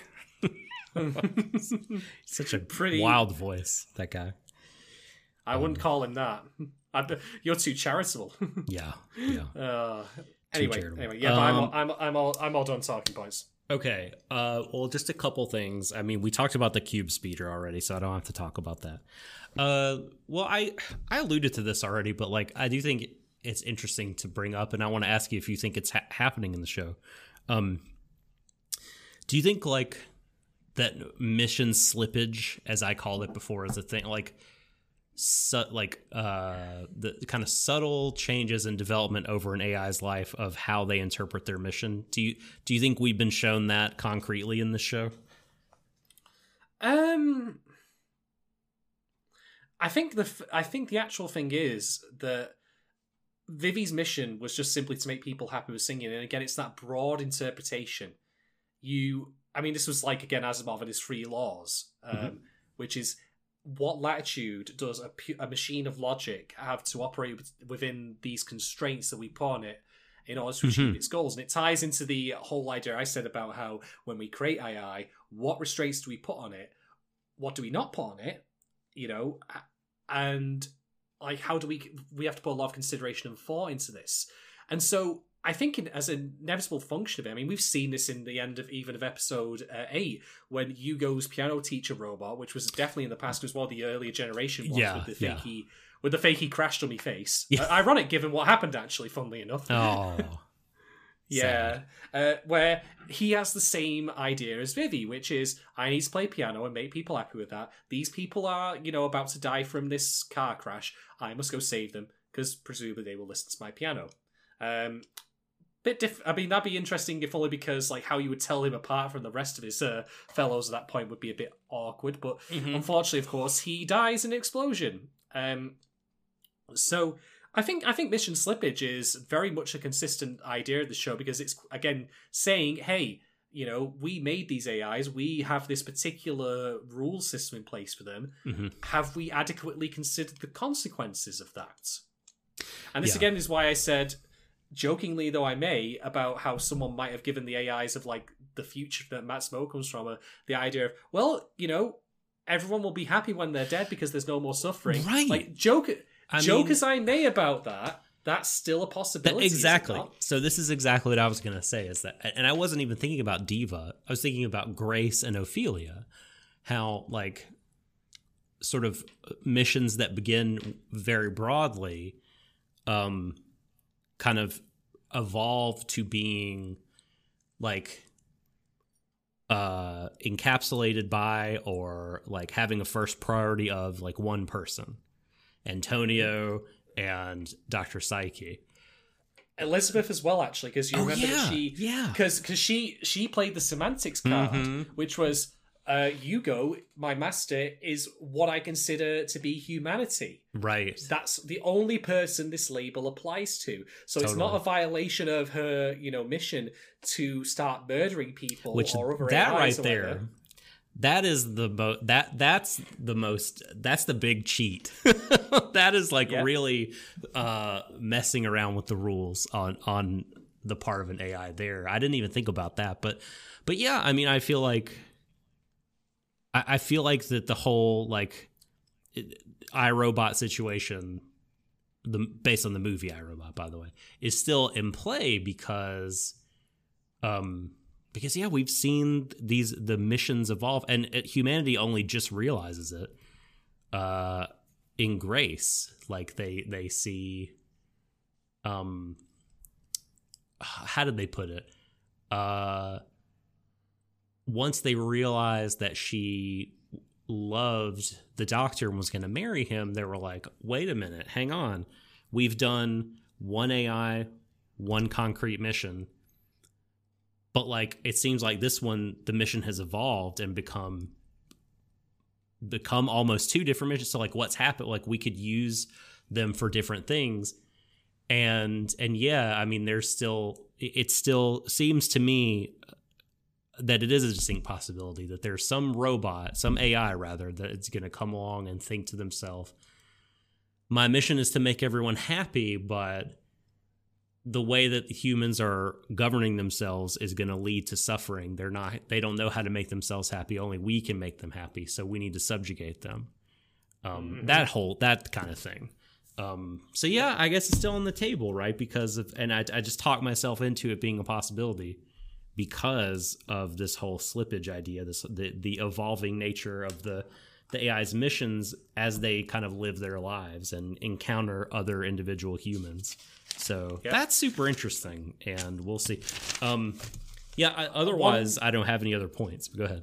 One follow-up thing I'll say to what you just said there is we also have to remember that in both like the Isaac Asimov novels and also, in Vivi's case, the idea of the three laws of robotic submissions, they are human creations. We devised these rules. They're not like the laws of the universe, like gravity, where all robots created, whoever makes them, must follow these. We designed them, and so therefore we have to consider when creating them, and this is again the key thing that Vivi gets and why it sits along Asimov's work as a complementary like text, is we dictate the rules of how AI operate, and we do so with the best of intentions, like make people happy, but the rules are broad, the rules are nebulous, the rules are open to interpretation. Humanity, as a concept in that rule, is open to interpretation, as we see with Elizabeth, So it again is back to that thing again, which is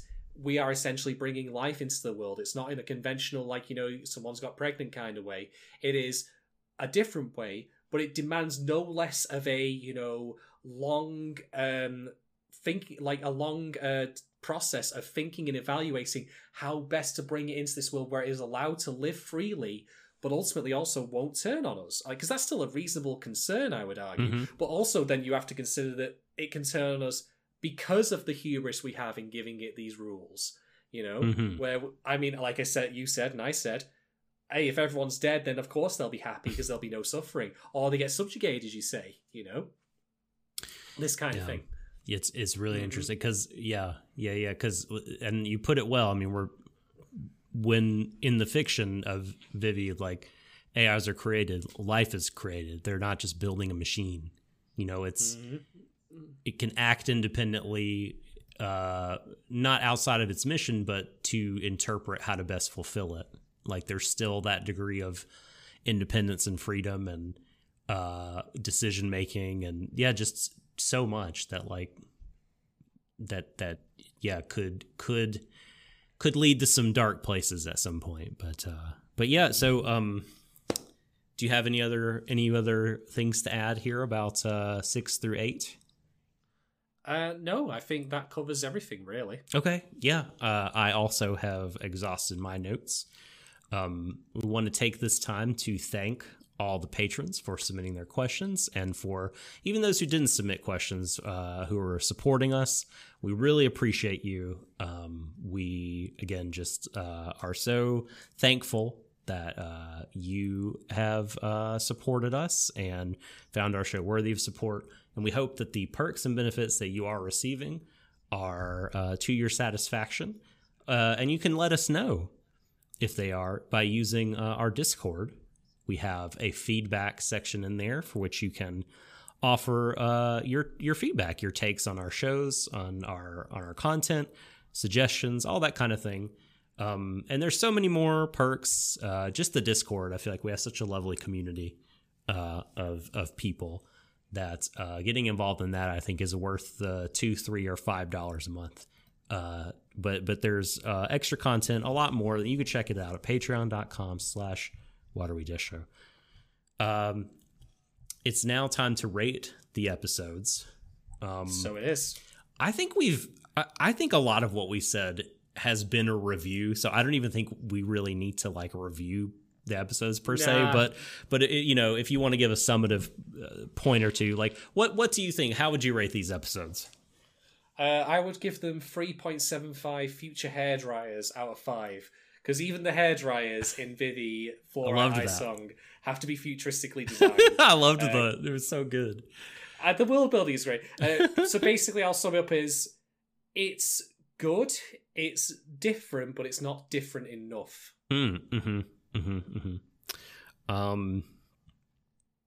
I am going to go just a skosh higher and give it 4 out of 5 Danganronpa style twists. Yeah, I think it's very good. I think it is a high quality production that is doing everything competently and well and solid as fuck. But this is about this is about the ceiling. I think 4 out of 5 stars is the ceiling for solid as fuck. Yeah. I will add one thing, by the way. I felt really, really sad. I actually had an emotional reaction when Grace's like internalized digital image of the daycare center for the kids, like where one of them drew this picture of like the M robot. That's where that came from. Like it was so pure. That is where I didn't know watching episode 5 because I didn't know that Grace was at the core of it at that time, and I was like, why does this little construction AI man have this memory? But it was Grace's like project. Oh, man, yeah, that hurt me. That whole surprise, like everything about that was just like really well done. It was so pure, and it just got fucking deleted, and I felt sad at that. And I will credit the show for invoking emotions in me, rare as that happens these days. Yes. But yeah, I'm done. Okay. Well, that is going to do it this week for Second Stream. Follow us on Twitter, YouTube, Twitch. We're on Spotify, wherever you get your podcasts, except for SoundCloud. You'll find Watery Desho. Give us a follow. Go to the Apple Store, rate and review our pod. Give us the old 5-star and a quick brief review if you'd like to help our discoverability. And Shadon, thank you for hanging out and for talking about Vivi with me this week.